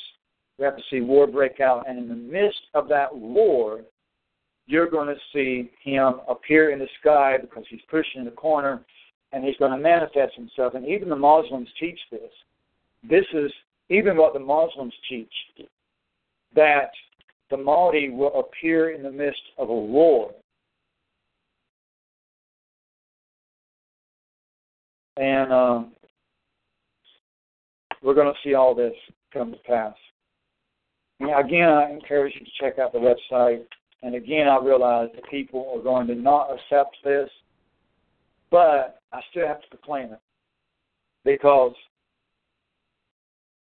Ezekiel 33 tells me, in Ezekiel 33, verse 6, that if the watchman see the sword coming, and blow not the trumpet, and the people be not warned, if the sword does come, and take any person from among them, he, the prophet, is taken away in his iniquity, but the blood I will, or the person is taken away in his iniquity, but his blood will I require at the watchman's hand. Regardless of the persecution and the unbelief, it is my job, it is my duty, it is my responsibility that if I see the sword coming, that I must blow the trumpet. And if I do not blow the trumpet, and the sword does come, then your blood and the blood of the people are on my hands. So I would rather face the risk of being called a false prophet than to face having your blood, the blood of your family, the blood of your friends, the blood of millions of people on my hands, because I did not warn the people and did not blow the trumpet. There's a risk I have to take. There's a risk of rather being willing to be called a false prophet rather than having your blood in my hands. Amen. I'm not proclaiming any date except for only possibilities. And then as we see events occur, we'll confirm or reject each one of these dates. And then we'll be able to figure it out better and better and better as the day approaches. We'll gain wisdom, we'll gain understanding, we'll see things being fulfilled, and once we see things fulfilled, then we can say, that's it. That's it. I recognize it from that verse, and we'll be able to understand it. But if I don't teach this at all, then the people will remain in their Babylonian doctrines, their Babylonian deception, and their lies and traps of the devil, and we won't understand. And I refuse that. I refuse to allow the people to stay in their ignorance of the Scriptures. Many years ago, Jesus told me in front of many people, He told me, many people's lives depend on what you do. Many people's lives depend on what you do. I am not going to let Him down. I'm not going to let down the Lord Jesus Christ. There are lives at stake, flesh and blood. Lives are at stake. People must be warned against Assad. People must be alerted and told, regardless of whether they will believe or reject. People must be told. And you are my mouthpiece. Sister Kiki, Brother Johnny, Jason, Sister Alexandra, Brother AJ, Sister Lisa, Sister Harris, all of you, and more. You are the mouthpiece of God, an extension of this ministry. I encourage you, regardless of persecution,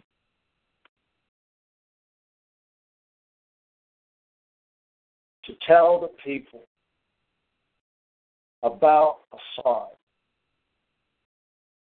That we're not going to see peace treaty or 7 years or Jewish temple, but what we're going to see is many ships attack Assad, and he will appear in heaven as God, displaying himself as God in the temple of God, and the whole world will worship him.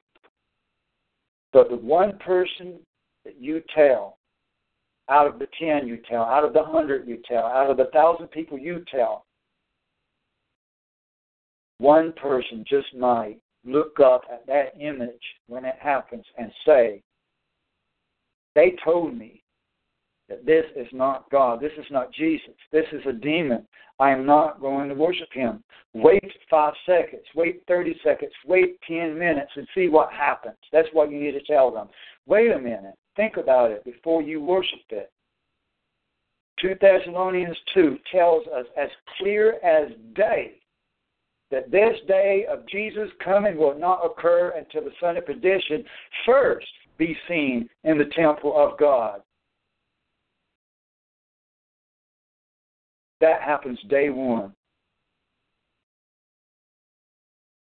And then I'm going to disappear 30 days after that. You won't be able to listen to me anymore. You won't be able to email me. You won't be able to text me. You won't be able to call me. I will be gone. I will disappear. And so will Pastor Kim in Korea. Because we must pass the baton of this ministry to the two witnesses. Even as John the Baptizer passed the baton to Jesus himself and prepared the way for Jesus, and then John the Baptizer had to die. Even so, the Pastor A.J. and myself passed the baton to the two witnesses. We will remain. We will not die. We will remain until the coming of the Lord. But we will disappear from the public eye. It will then be your job, wherever you are, in whatever nation you live in, whatever state, town, it's going to be your job to proclaim the date of the Lord's return. It's as easy as ABC 1, 2, 3. A 2-year-old could do this.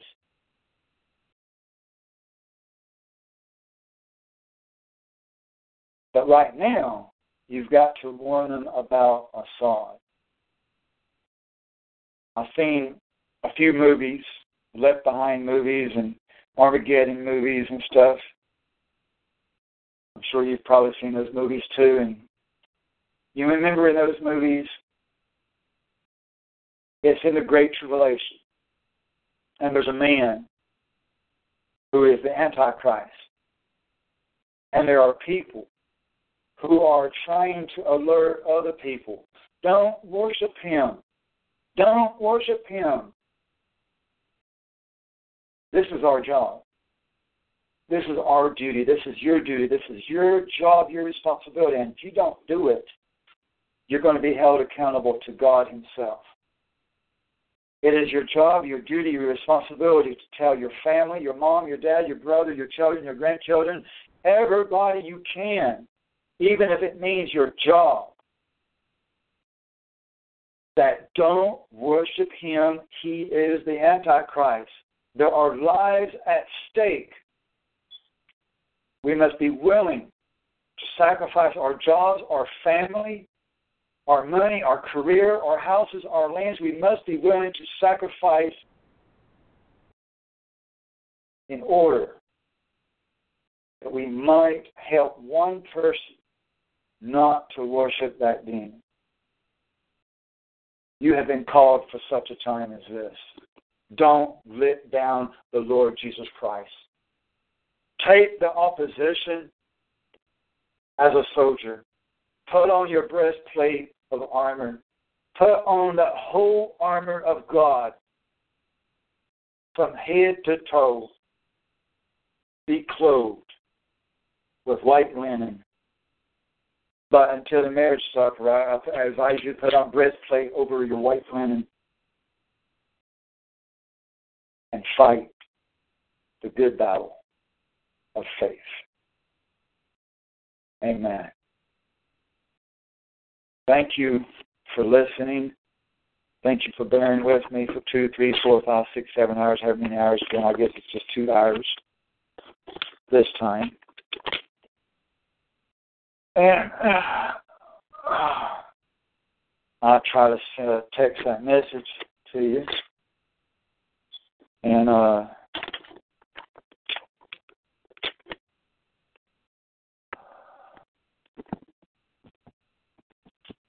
I'm trying to find a way to do a video live broadcast once per month.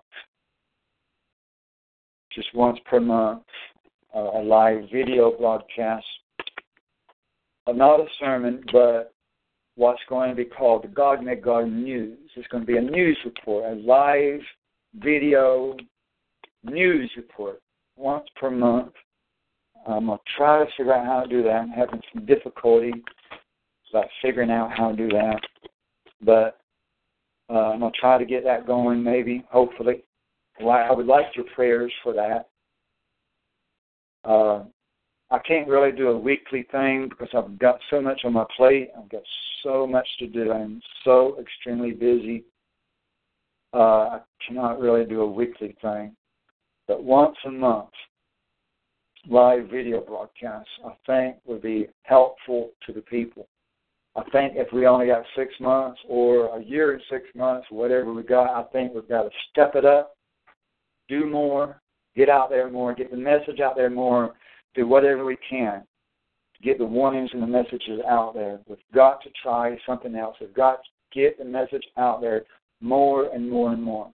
I would appreciate your prayers for the technology of understanding how I can do this with my limited ability. Thank you for listening. All of this in Jesus' name. Until next time, may Jesus bless you in amazing ways. Amen.